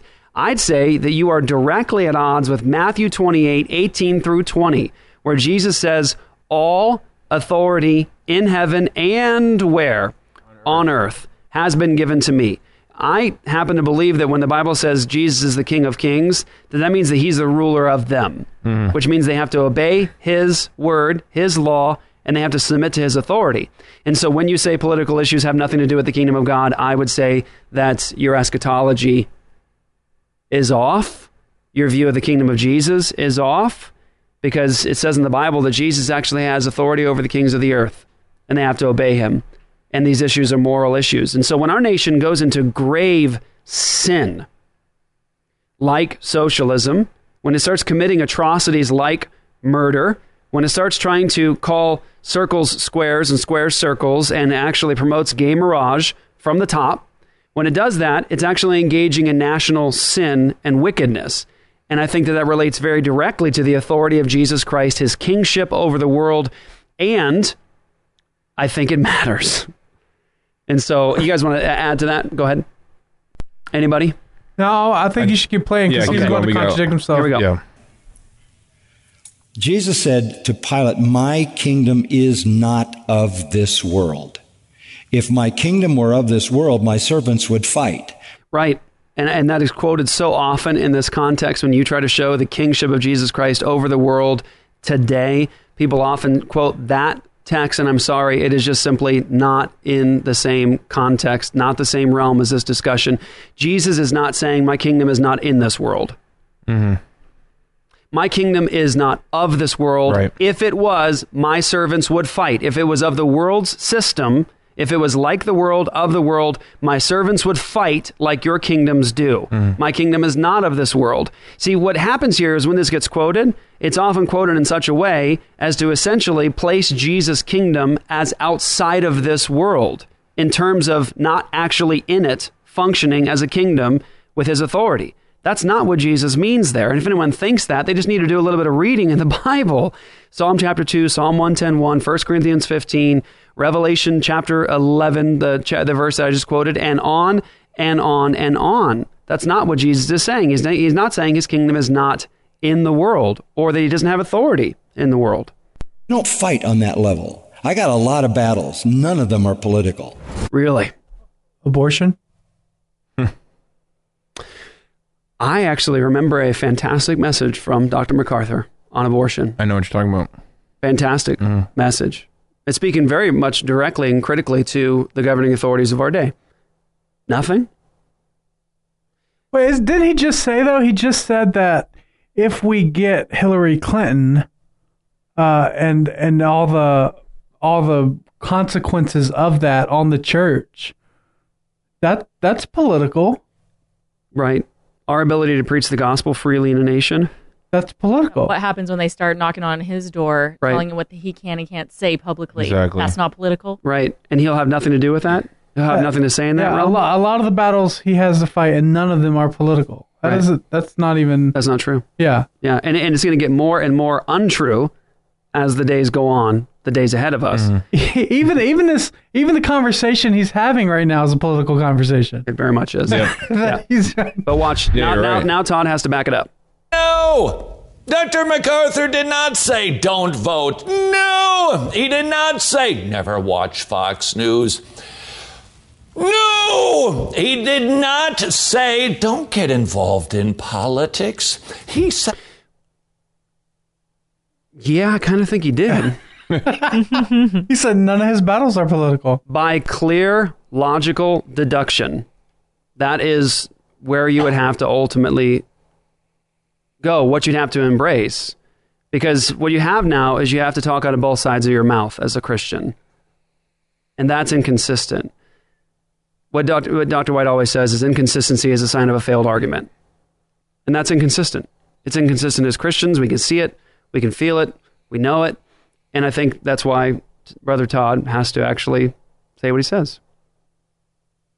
You have something you want to say, Leah? Oh, yeah. I was just going to say, in regards to his comment about having no political battle, if you really do believe that the world is a sinking Titanic, that's the only consistency he has. Right. Is that then that makes it true. There's no point in trying to do anything. Yes. And highly encourage you guys to get He Shall Have Dominion by Kenneth Gentry. There's a section in there when Dr. Gentry explains all the different millennial positions in eschatology. He has some good quotes there from Dr. MacArthur regarding culture and the world going to hell in a handbasket kind of thing. So you can see where Dr. MacArthur's perspective is coming from. None of those things. He was defining kingdoms. You and I are citizens of a different kingdom. We are soldiers in the army of God, His kingdom. We, however, have to live in an earthly kingdom. We need to make sure that we remember the distinction. So yes, in a sense, that's true. Yes, right. Except Matthew 28, 18 through 20.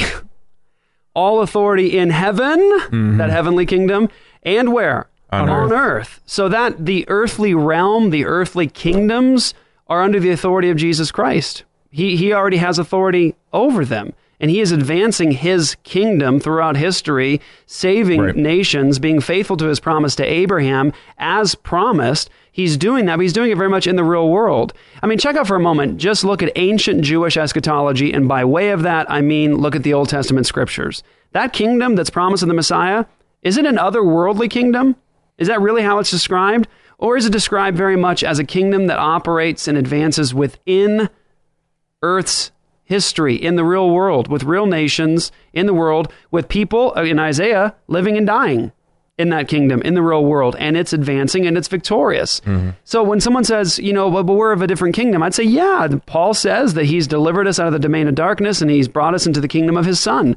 We all get that. Yeah, of course. But don't forget, again, I'll quote it again. Revelation chapter 11, verse 15. Then the seventh angel blew his trumpet, and there were loud voices in heaven saying, the kingdom of the world has become the kingdom of our Lord and of his Christ. Think of kingdom as reign. The reign of Christ. He rules and he reigns over it all. Not saying that you can't be involved in earthly kingdom matters, but if you are getting consternated, concerned, confused, that was pretty good alliteration right there. Stop it. What? No, I agree. No, that I'll absolutely give that. Oftentimes, we can catch ourselves becoming obsessed with and consumed by, and we can even find ourselves trapped into really an ungodly fear. A fear that you're afraid of the future. You're afraid because you see what's around you, and you neglect God's providence. You forget about his sovereignty and his control over all things, and so you start to get loose in your mind and start to fear. I agree. People can get obsessed and they can think that this is the only thing. I understand Christians can start listening to conservative talk radio, and it can become just a consuming element of their life where they're not thinking about kingdom issues and gospel issues and future issues. I understand. Bug out bags. Yeah, exactly. He mentioned earthly kingdom. Now, I don't know for sure if this is what he holds to, but I'm guessing he would say that the earthly kingdom is under Satan's control. We have to ask that question, yeah. Because a lot of people are on that point. So I wonder. And that would be where you would see a major distinction from bad theology. Yeah, exactly. Okay, let's just take another second of this. Why? Because Jesus is building an eternal kingdom. It is specifically called the church. And no earthly kingdom, no matter how good, no matter how bad, has anything to do with the kingdom work that Jesus is doing. Kind of has a lot to do with it, because as the gospel advances and people's hearts are changed, that earthly kingdom gets obliterated. The domain of darkness, the rulers of the earth get put under the feet of Jesus. And so it actually has kind of a lot to do with it. Like, for example, just for a moment now, imagine our nation goes into full-on national repentance. What a glorious thing. Yes. Full-on national repentance, and our government puts into the Constitution specific language related to Jesus Christ as having authority and rule over this nation, like some of the state constitutions did early on. We actually have a form of government that submits to Jesus, and our nation says we're under the authority of Jesus Christ. We love Jesus, and we have all these proper biblical distinctions of the church having its particular function over here, civil government being under God, but having its particular function over here. Let me ask you a question. Would that have anything to do with the kingdom of Jesus? Anything to do at all? If our nation submitted to Jesus Christ and was in full-on repentance, would it have anything to do with the kingdom of God? Well, then it would. Yeah. In that case, because we'd be winning. Right. Yeah, but what do you do with people who say, they would... We didn't really want to hear what you wanted to say, Marcus. I'm sorry about that. Well, what do you do with people that hear that and they go, well, yeah, but that's just talking about, like, if America falls, like, people are still going to be saved and God's still going to accomplish his perfect will. Right, and that's why I set up in advance. If you mean that, then I'm fully with you. But that's, of course, he's obviously going beyond that here. I mean, pretty specifically, I'll go just one more second here on this. But there's no sense in talking about politics, because again, that has nothing to do with the gospel and the kingdom of God. If we go down the train we're going, and if it continues that way, and we get Hillary Clinton as president, and everything that is part of that whole platform that is against God, against the Scripture, everything that is not just criminal but immoral. Oh, wait. Uh-oh. Wait a second. That's just a political discussion he's having right now. Yeah, so that those political issues, criminal, against God's law, those things, those don't relate to the authority of Jesus and his kingdom? Wait, what? Do you see how you have to talk out of both sides of your mouth? On the one hand, politics, nothing to do with the kingdom of God. And then say, well, hey, if Hillary gets elected, we have unrighteousness, we have wicked decrees, we have injustices, we have all these things, all this sin, all this violating God's law. That's what would be commensurate with Hillary Clinton's presidency. But that's got nothing to do with the kingdom of Jesus. You got to talk out of dual sides of your mouth. Yeah, dual, very good. That's right. Yeah, see what you did. It escalates and escalates and escalates. In no way does that hinder Christ building his church. No, agreed. 100%. Yes, amen to that. It's not going to thwart Jesus Christ. But all those issues are related to the work of the kingdom in the world. They are.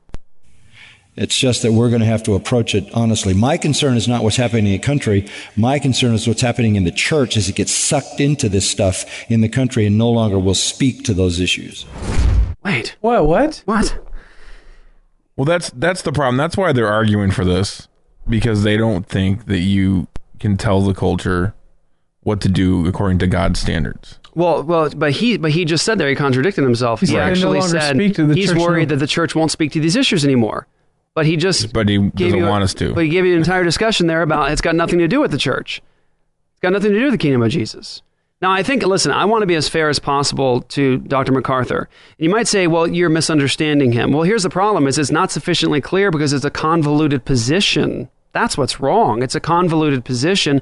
It's an inconsistent position. Mm-hmm. And it's, of course, muddy. And I want to say, here's the thing. Look, ultimately, he shouldn't be talking like this. I love him. I respect him. I honor him. And again, God, he has done much more for the church than I ever have or ever will, probably. And so praise God for the man. But, just because Dr. MacArthur has been used so mightily by God doesn't mean that he's beyond correction as a brother and a Christian. And so these issues, I think, should not be spoken about this way. And I think if Dr. MacArthur were going a different route, I think speaking about it in a better way, more consistent biblical way, we might actually see some really, really amazing fruit as a result of it in the life of the church. Nobody's arguing, by the way, for America.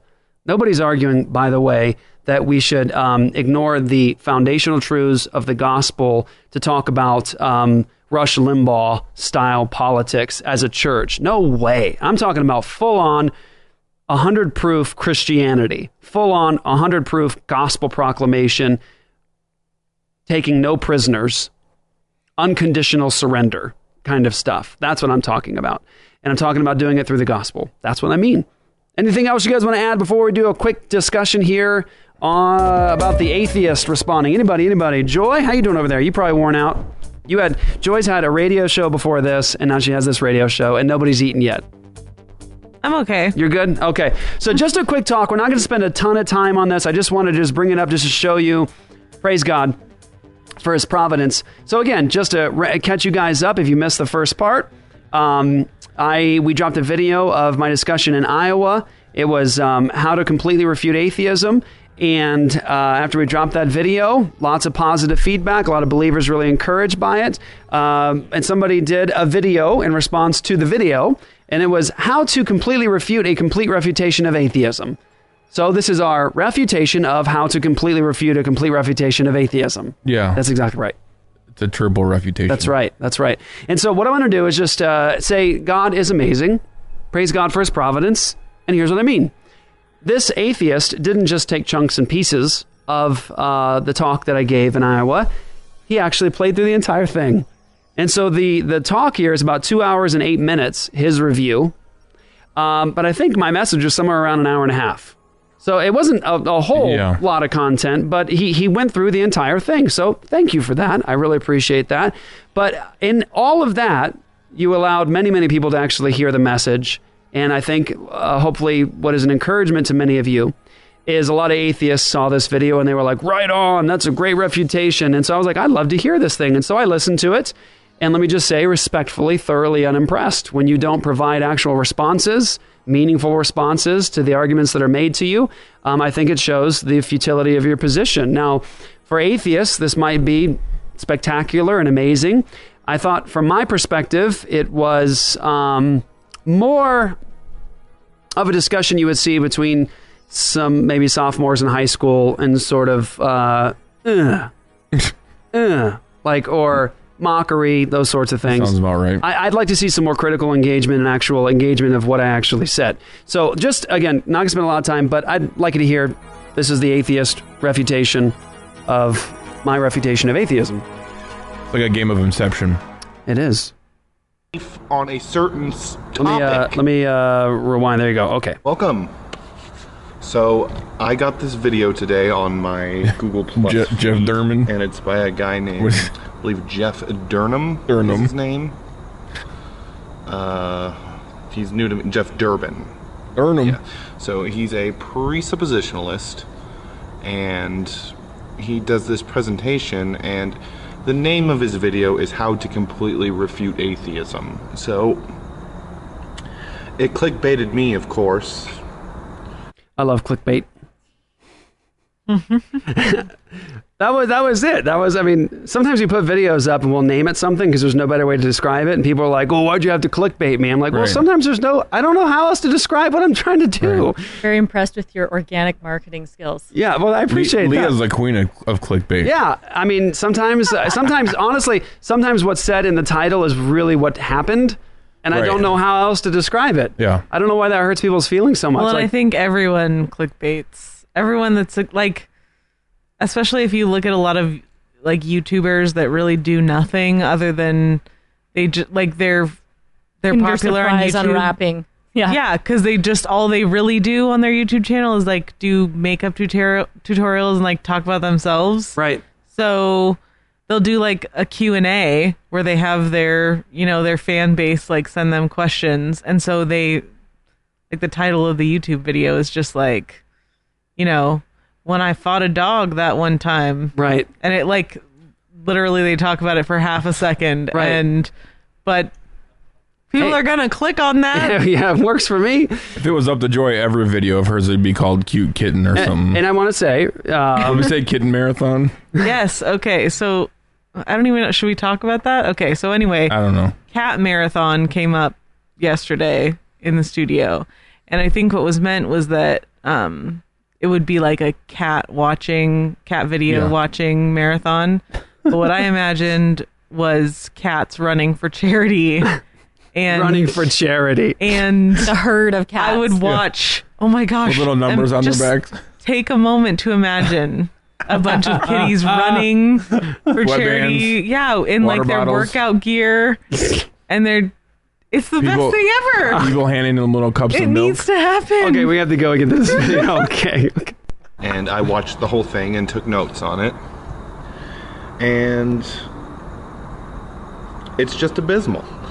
So I'm going to go through it bit by bit. Is that a problem? Apparently. Is abysmal a problem in an atheistic universe? Is abysmal a problem with no absolute standards? Is abysmal a problem for African apes? African apes shouldn't produce abysmal content. Bonobos. Is that irritating to the descendant of bacteria? As opposed to getting into a comment war with the several hundred people on this video who think he just did an absolutely fantastic job, and just go through step by step with him. Everything he says, I'll try to respond to if it means anything. And I took notes on some long parts where he just kind of rambles on about nothing, and those I'll just skip through those. So without further ado, let's begin. The outdoors or something? Today is atheism and agnosticism, and each really could get a time of their own, and I mentioned to you guys last night that we really need 2 weeks. You need 2 weeks of constant sessions to just keep working through the details here. Really, I would love that. I would love a week-long conference where we just got to spend so much time on each... I bet you would love a week-long conference. I wonder how much just that one conference costs. I wonder what you do for an actual job. I bet it's this. What do you drive? What's your house like? Is this all you do for a living? Because I'm sure if it is, then you want more week-long conferences. Well, that's the furthest thing from the truth. I'll answer that. The church charged $15 for a 2-day conference. It was $15, trying to cover some of their costs. They lost money just on the travel expenses alone, I believe. Yeah. So $15 was the cost of the conference. What do I drive? I drive a van. Down by the river. I drive a van, a white mom van from 1999. It actually belongs to the church. So it's a 1999 mom van, belongs to the church. Air conditioning has been broken for 2 years on it.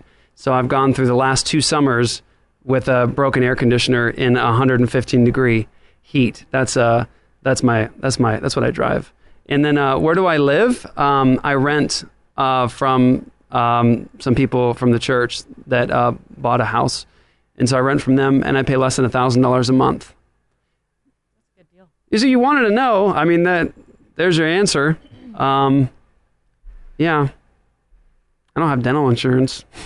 If that means anything to you, I don't know. I don't have a 401k. I don't have an IRA. What else? You don't have any what else can I say homes about in that? Aruba? I don't have any houses. I don't own any real property like that. What else do I? I have? I have one credit card with a $250 balance. We'll probably pay off by the end of the month. But I have one pair of shoes, one pair of boots that I wear until they literally fall off. That's what and then you still wear them. And I usually wear them while they're flopping around, the heels flopping around. So, God's taking care of all of my needs, and I'm completely blessed, and I'm thankful to God for all that I have. But maybe you think I'm one of those guys that has a Mercedes, or a jet. I don't know. If someone wants to buy us a jet, we'll take it. But I don't know. That's the answer to your question.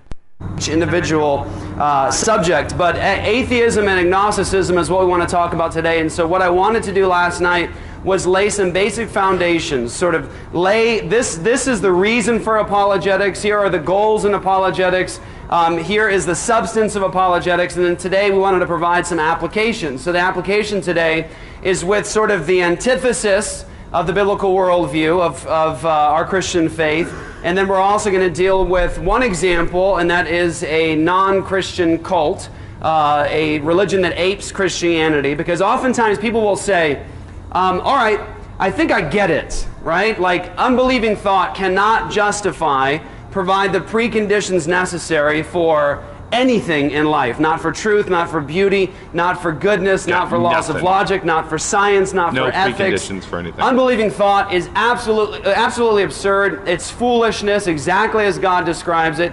And so people will oftentimes say, well, Pastor Jeff, I've memorized some of the things that you've said in your on-the-street encounters and the debates, and I think I understand how to engage atheistic thought or agnostic thought. But then they'll say something, and I think maybe I'm just bad at communicating, and so I'm trying to work on it. They'll say something that kind of startles me. They'll say, but how do I do this with a Mormon?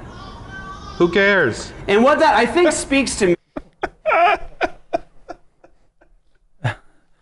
That's some great commentary. That's his commentary? Yeah. That's pretty much it the whole time?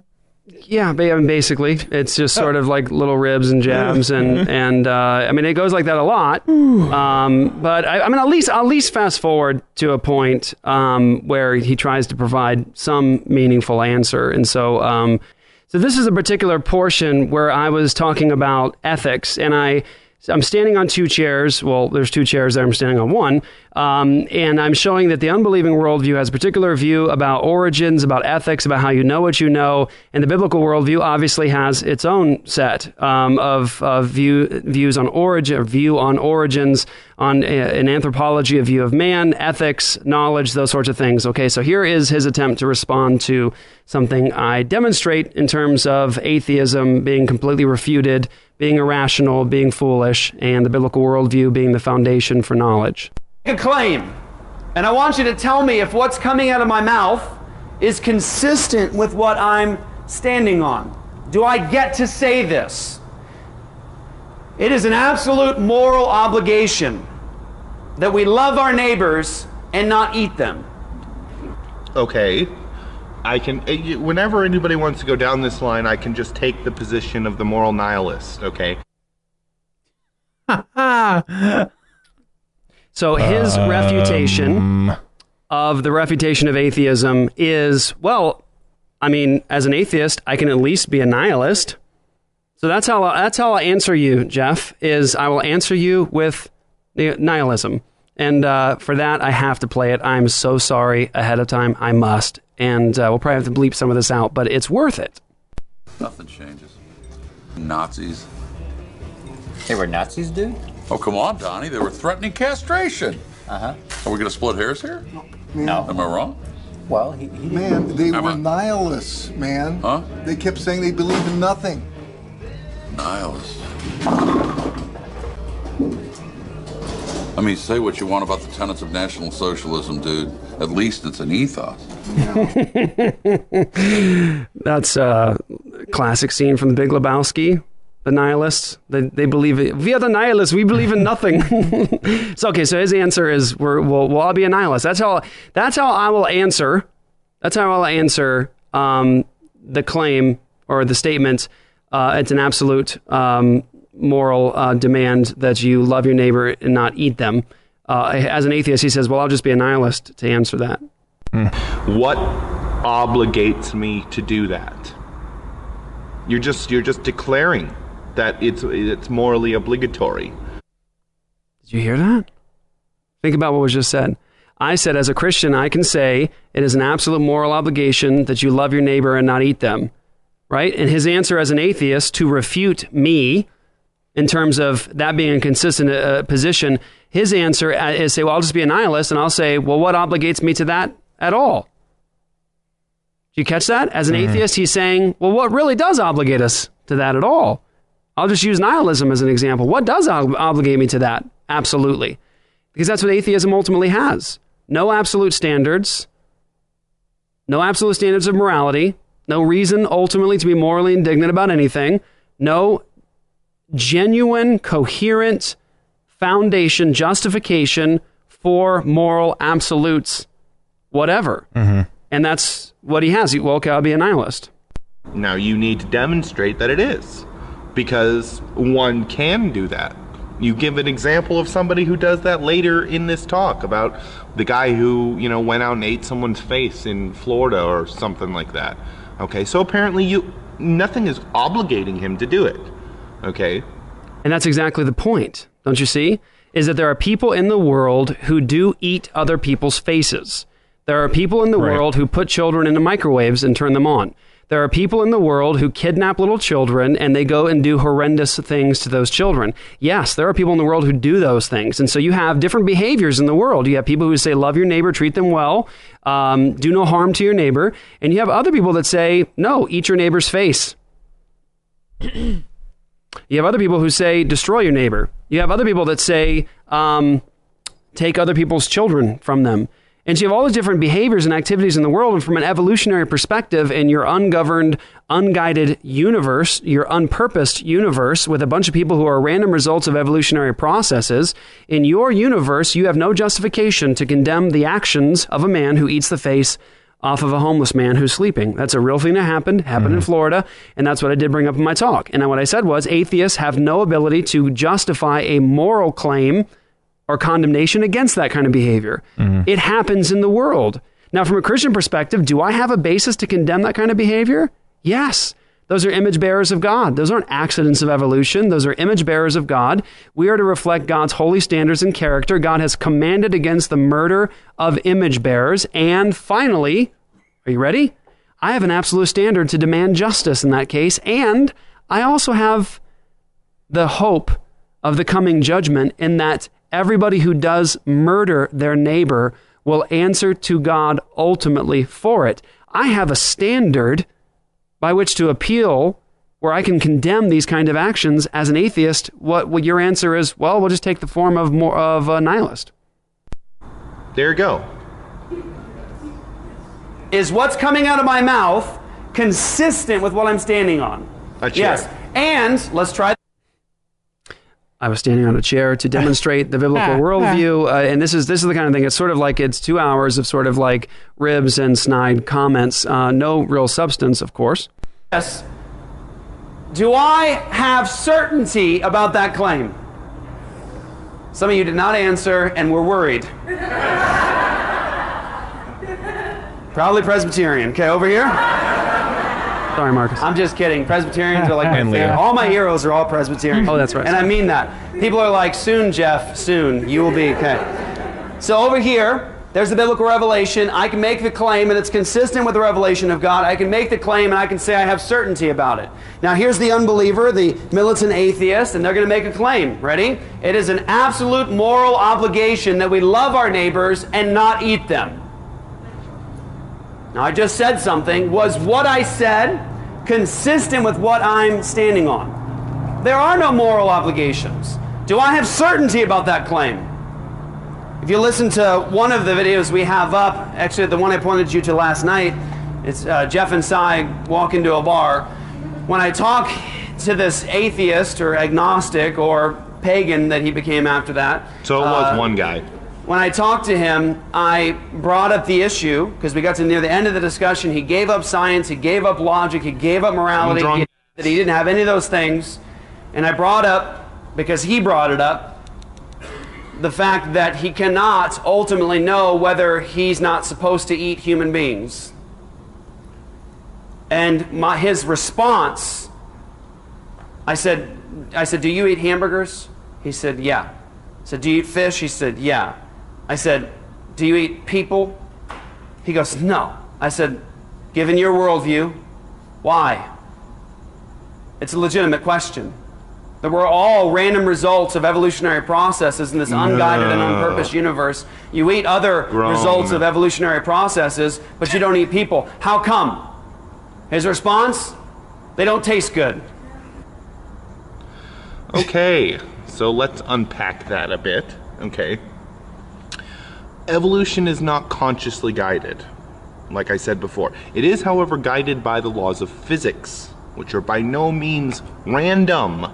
Okay? And how do you get laws of physics in a world that is not purposed and governed?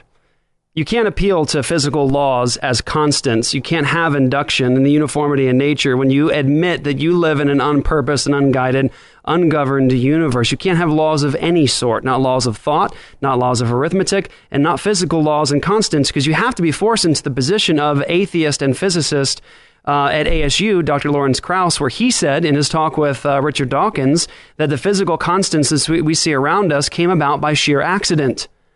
So listen, you don't even have that. You don't even have those physical laws because you don't know that those physical laws will be consistent 5 seconds from now. So you don't have abstract laws. You don't have immaterial laws like laws of logic and arithmetic, and you don't have physical laws either. Do the same things every time in the same conditions. Okay? Nope, you don't have that either. Eat other people or other members of your same species because of an evolutionary imperative to do so. Catch that? An evolutionary imperative to do so. So don't eat other human beings because of an evolutionary imperative. Wait a second. Imperative command? Wait a second. There's an evolutionary command not to eat another human being? Where's that come from? Where's that written down? Where's that spelled out? Where's that decree come from? Is it you as a random result of evolutionary processes have decided for the rest of us that there's an evolutionary imperative that we're not to eat one another? Do you see, atheism has nothing to stand on. Nothing. It's just sentimentalism and personal preference. And he's going to go farther. Listen. Obviously evolved a long time ago. We obviously worked out the arithmetic that working together as a group provided more benefits for the individual than working alone. So here's why you don't eat your neighbor, according to this atheist. Here's why. It's just not beneficial. He crunched the numbers. Because he crunched the numbers, and we figured out that it's not beneficial for us to eat one another. We lack the proper benefit. It's not beneficial. So in this case, I can think of plenty of instances when it might be beneficial. Right. So and there have been instances when it was beneficial. Have you ever seen the movie Alive? Right. That's exactly what I'm saying. Right. Here's the point. That's it. That's what they can do as a standard. They can say, I don't like it. It's not beneficial for society. It doesn't feel right to me. It's sentimentalism.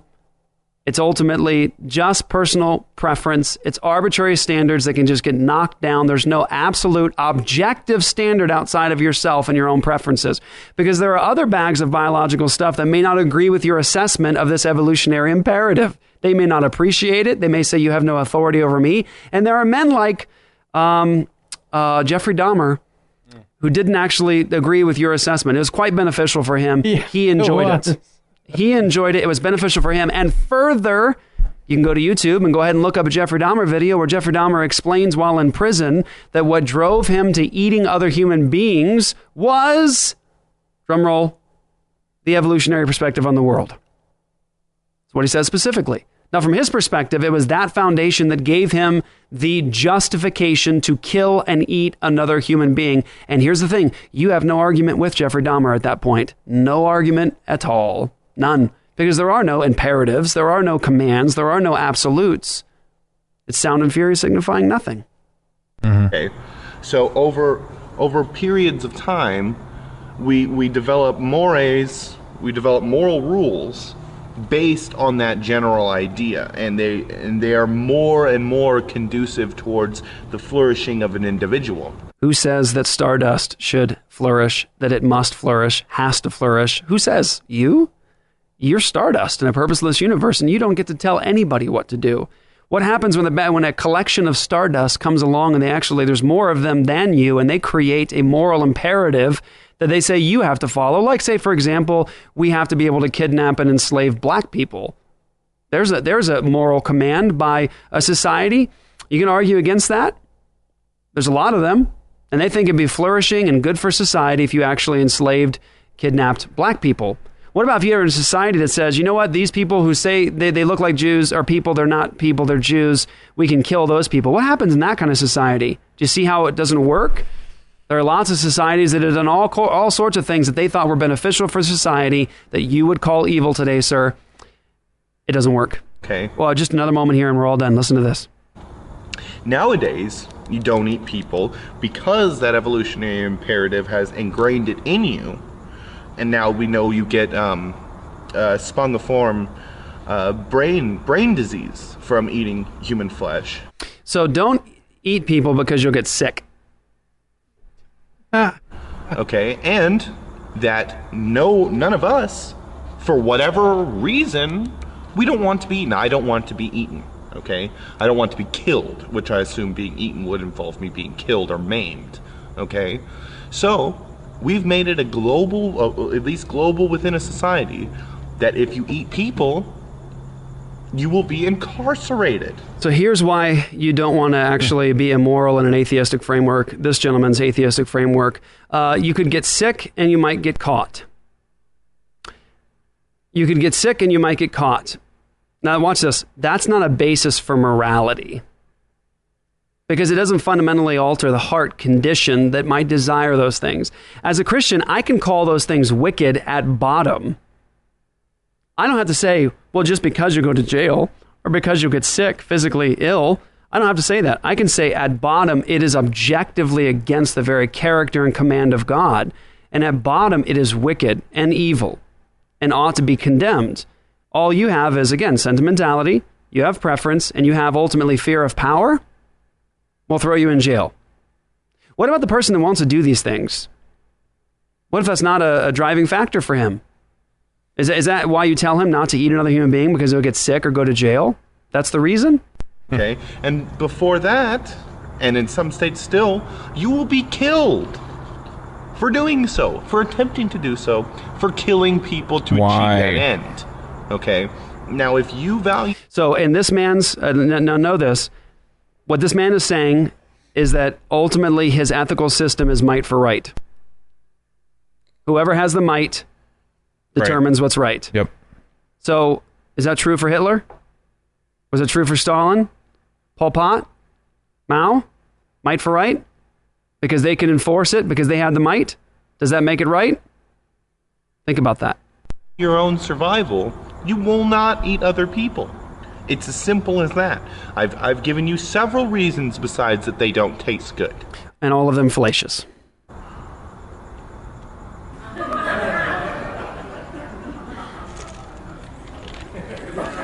If I'm lying, I'm dying. He said it.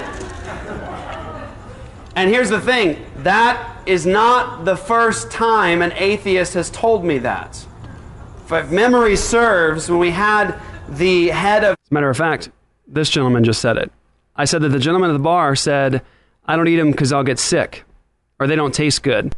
Right? And this atheist is going along that same line. You'll get sick. And I explain more here in a moment. The Atheist Society at ASU, on our radio program to do a little debate with them, memory serves, he said exactly the same thing. And then he laughed and said, oh, no, I'm just kidding. We would get sick. Oh, okay. Because you would get sick and diseased. That's why you don't eat people. Remind me never to hire you as a babysitter, okay? But you see... So there you go. All right. So any further additions, y'all? I'd love to do an entire program where we just respond for the entire time to that. But that was the refutation of a full refutation of atheism. And hopefully that was an encouragement to you guys. Just know this. Atheism, I believe, is in its death throes.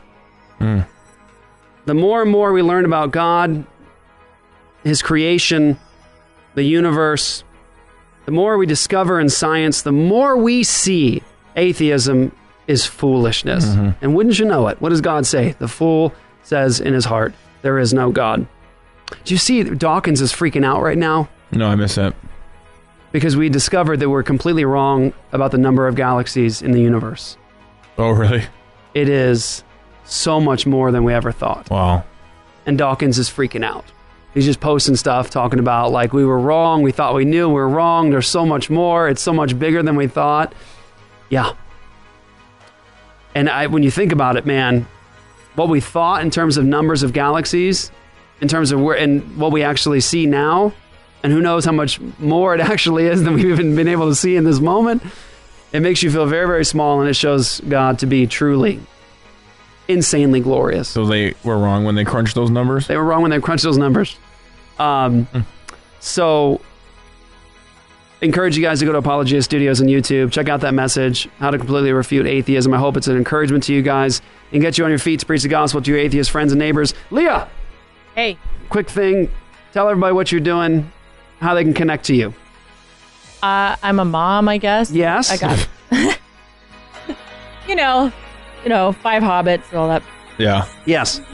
Recording artist and entrepreneur. I help musicians build their fan base online now. That's what my husband and I do full time. Because I'm a walking experiment as well with my own music career. So I report the results and help people do the same thing. Right on. If you guys want to connect with me, you can find me at like my music stuff. If you like Celtic metal, you can find me on Facebook. Middle Earth metal. Yeah. How I refer to it as. Hobbit meets Enya, something like that. Yeah, that's facebook.com/Leah the Music. And I don't know, if you want to follow my music marketing stuff, that's savvymusicianacademy.com. And if they follow you in this savvymusicacademy.com, right? Yep. Okay, Savvy Music Academy. Savvy Musician Academy. savvymusicianacademy.com. If they have a business, if they want to learn how to do internet marketing, they can actually still learn a lot from what you're doing. Oh, yeah. So if you're a Christian listening to this right now and you have a business, something to market, and you want to learn how to use social media to expand your business, you need to hook up with Leah because she has got some amazing, amazing tips and tools and resources. And so, yeah, get connected.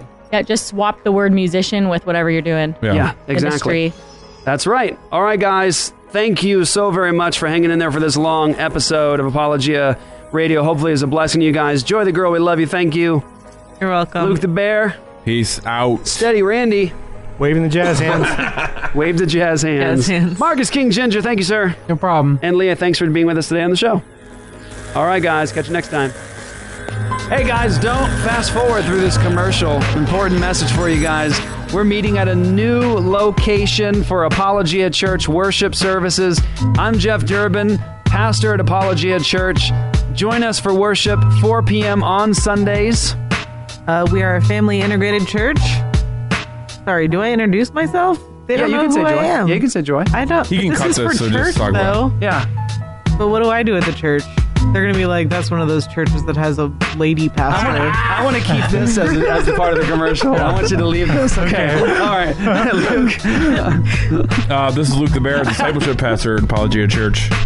And the new location we're meeting at, like Jeff said, it's Tempe Vineyard Church. I think you said it was Tempe Vineyard Church. No, I didn't. You didn't, but that's okay. You just did. The address Okay. is 1805 East Elliott Road, number 112, Tempe, Arizona 85284.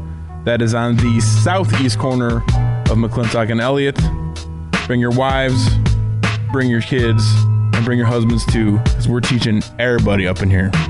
Bring your beards if you got them. Or no. It's up to you.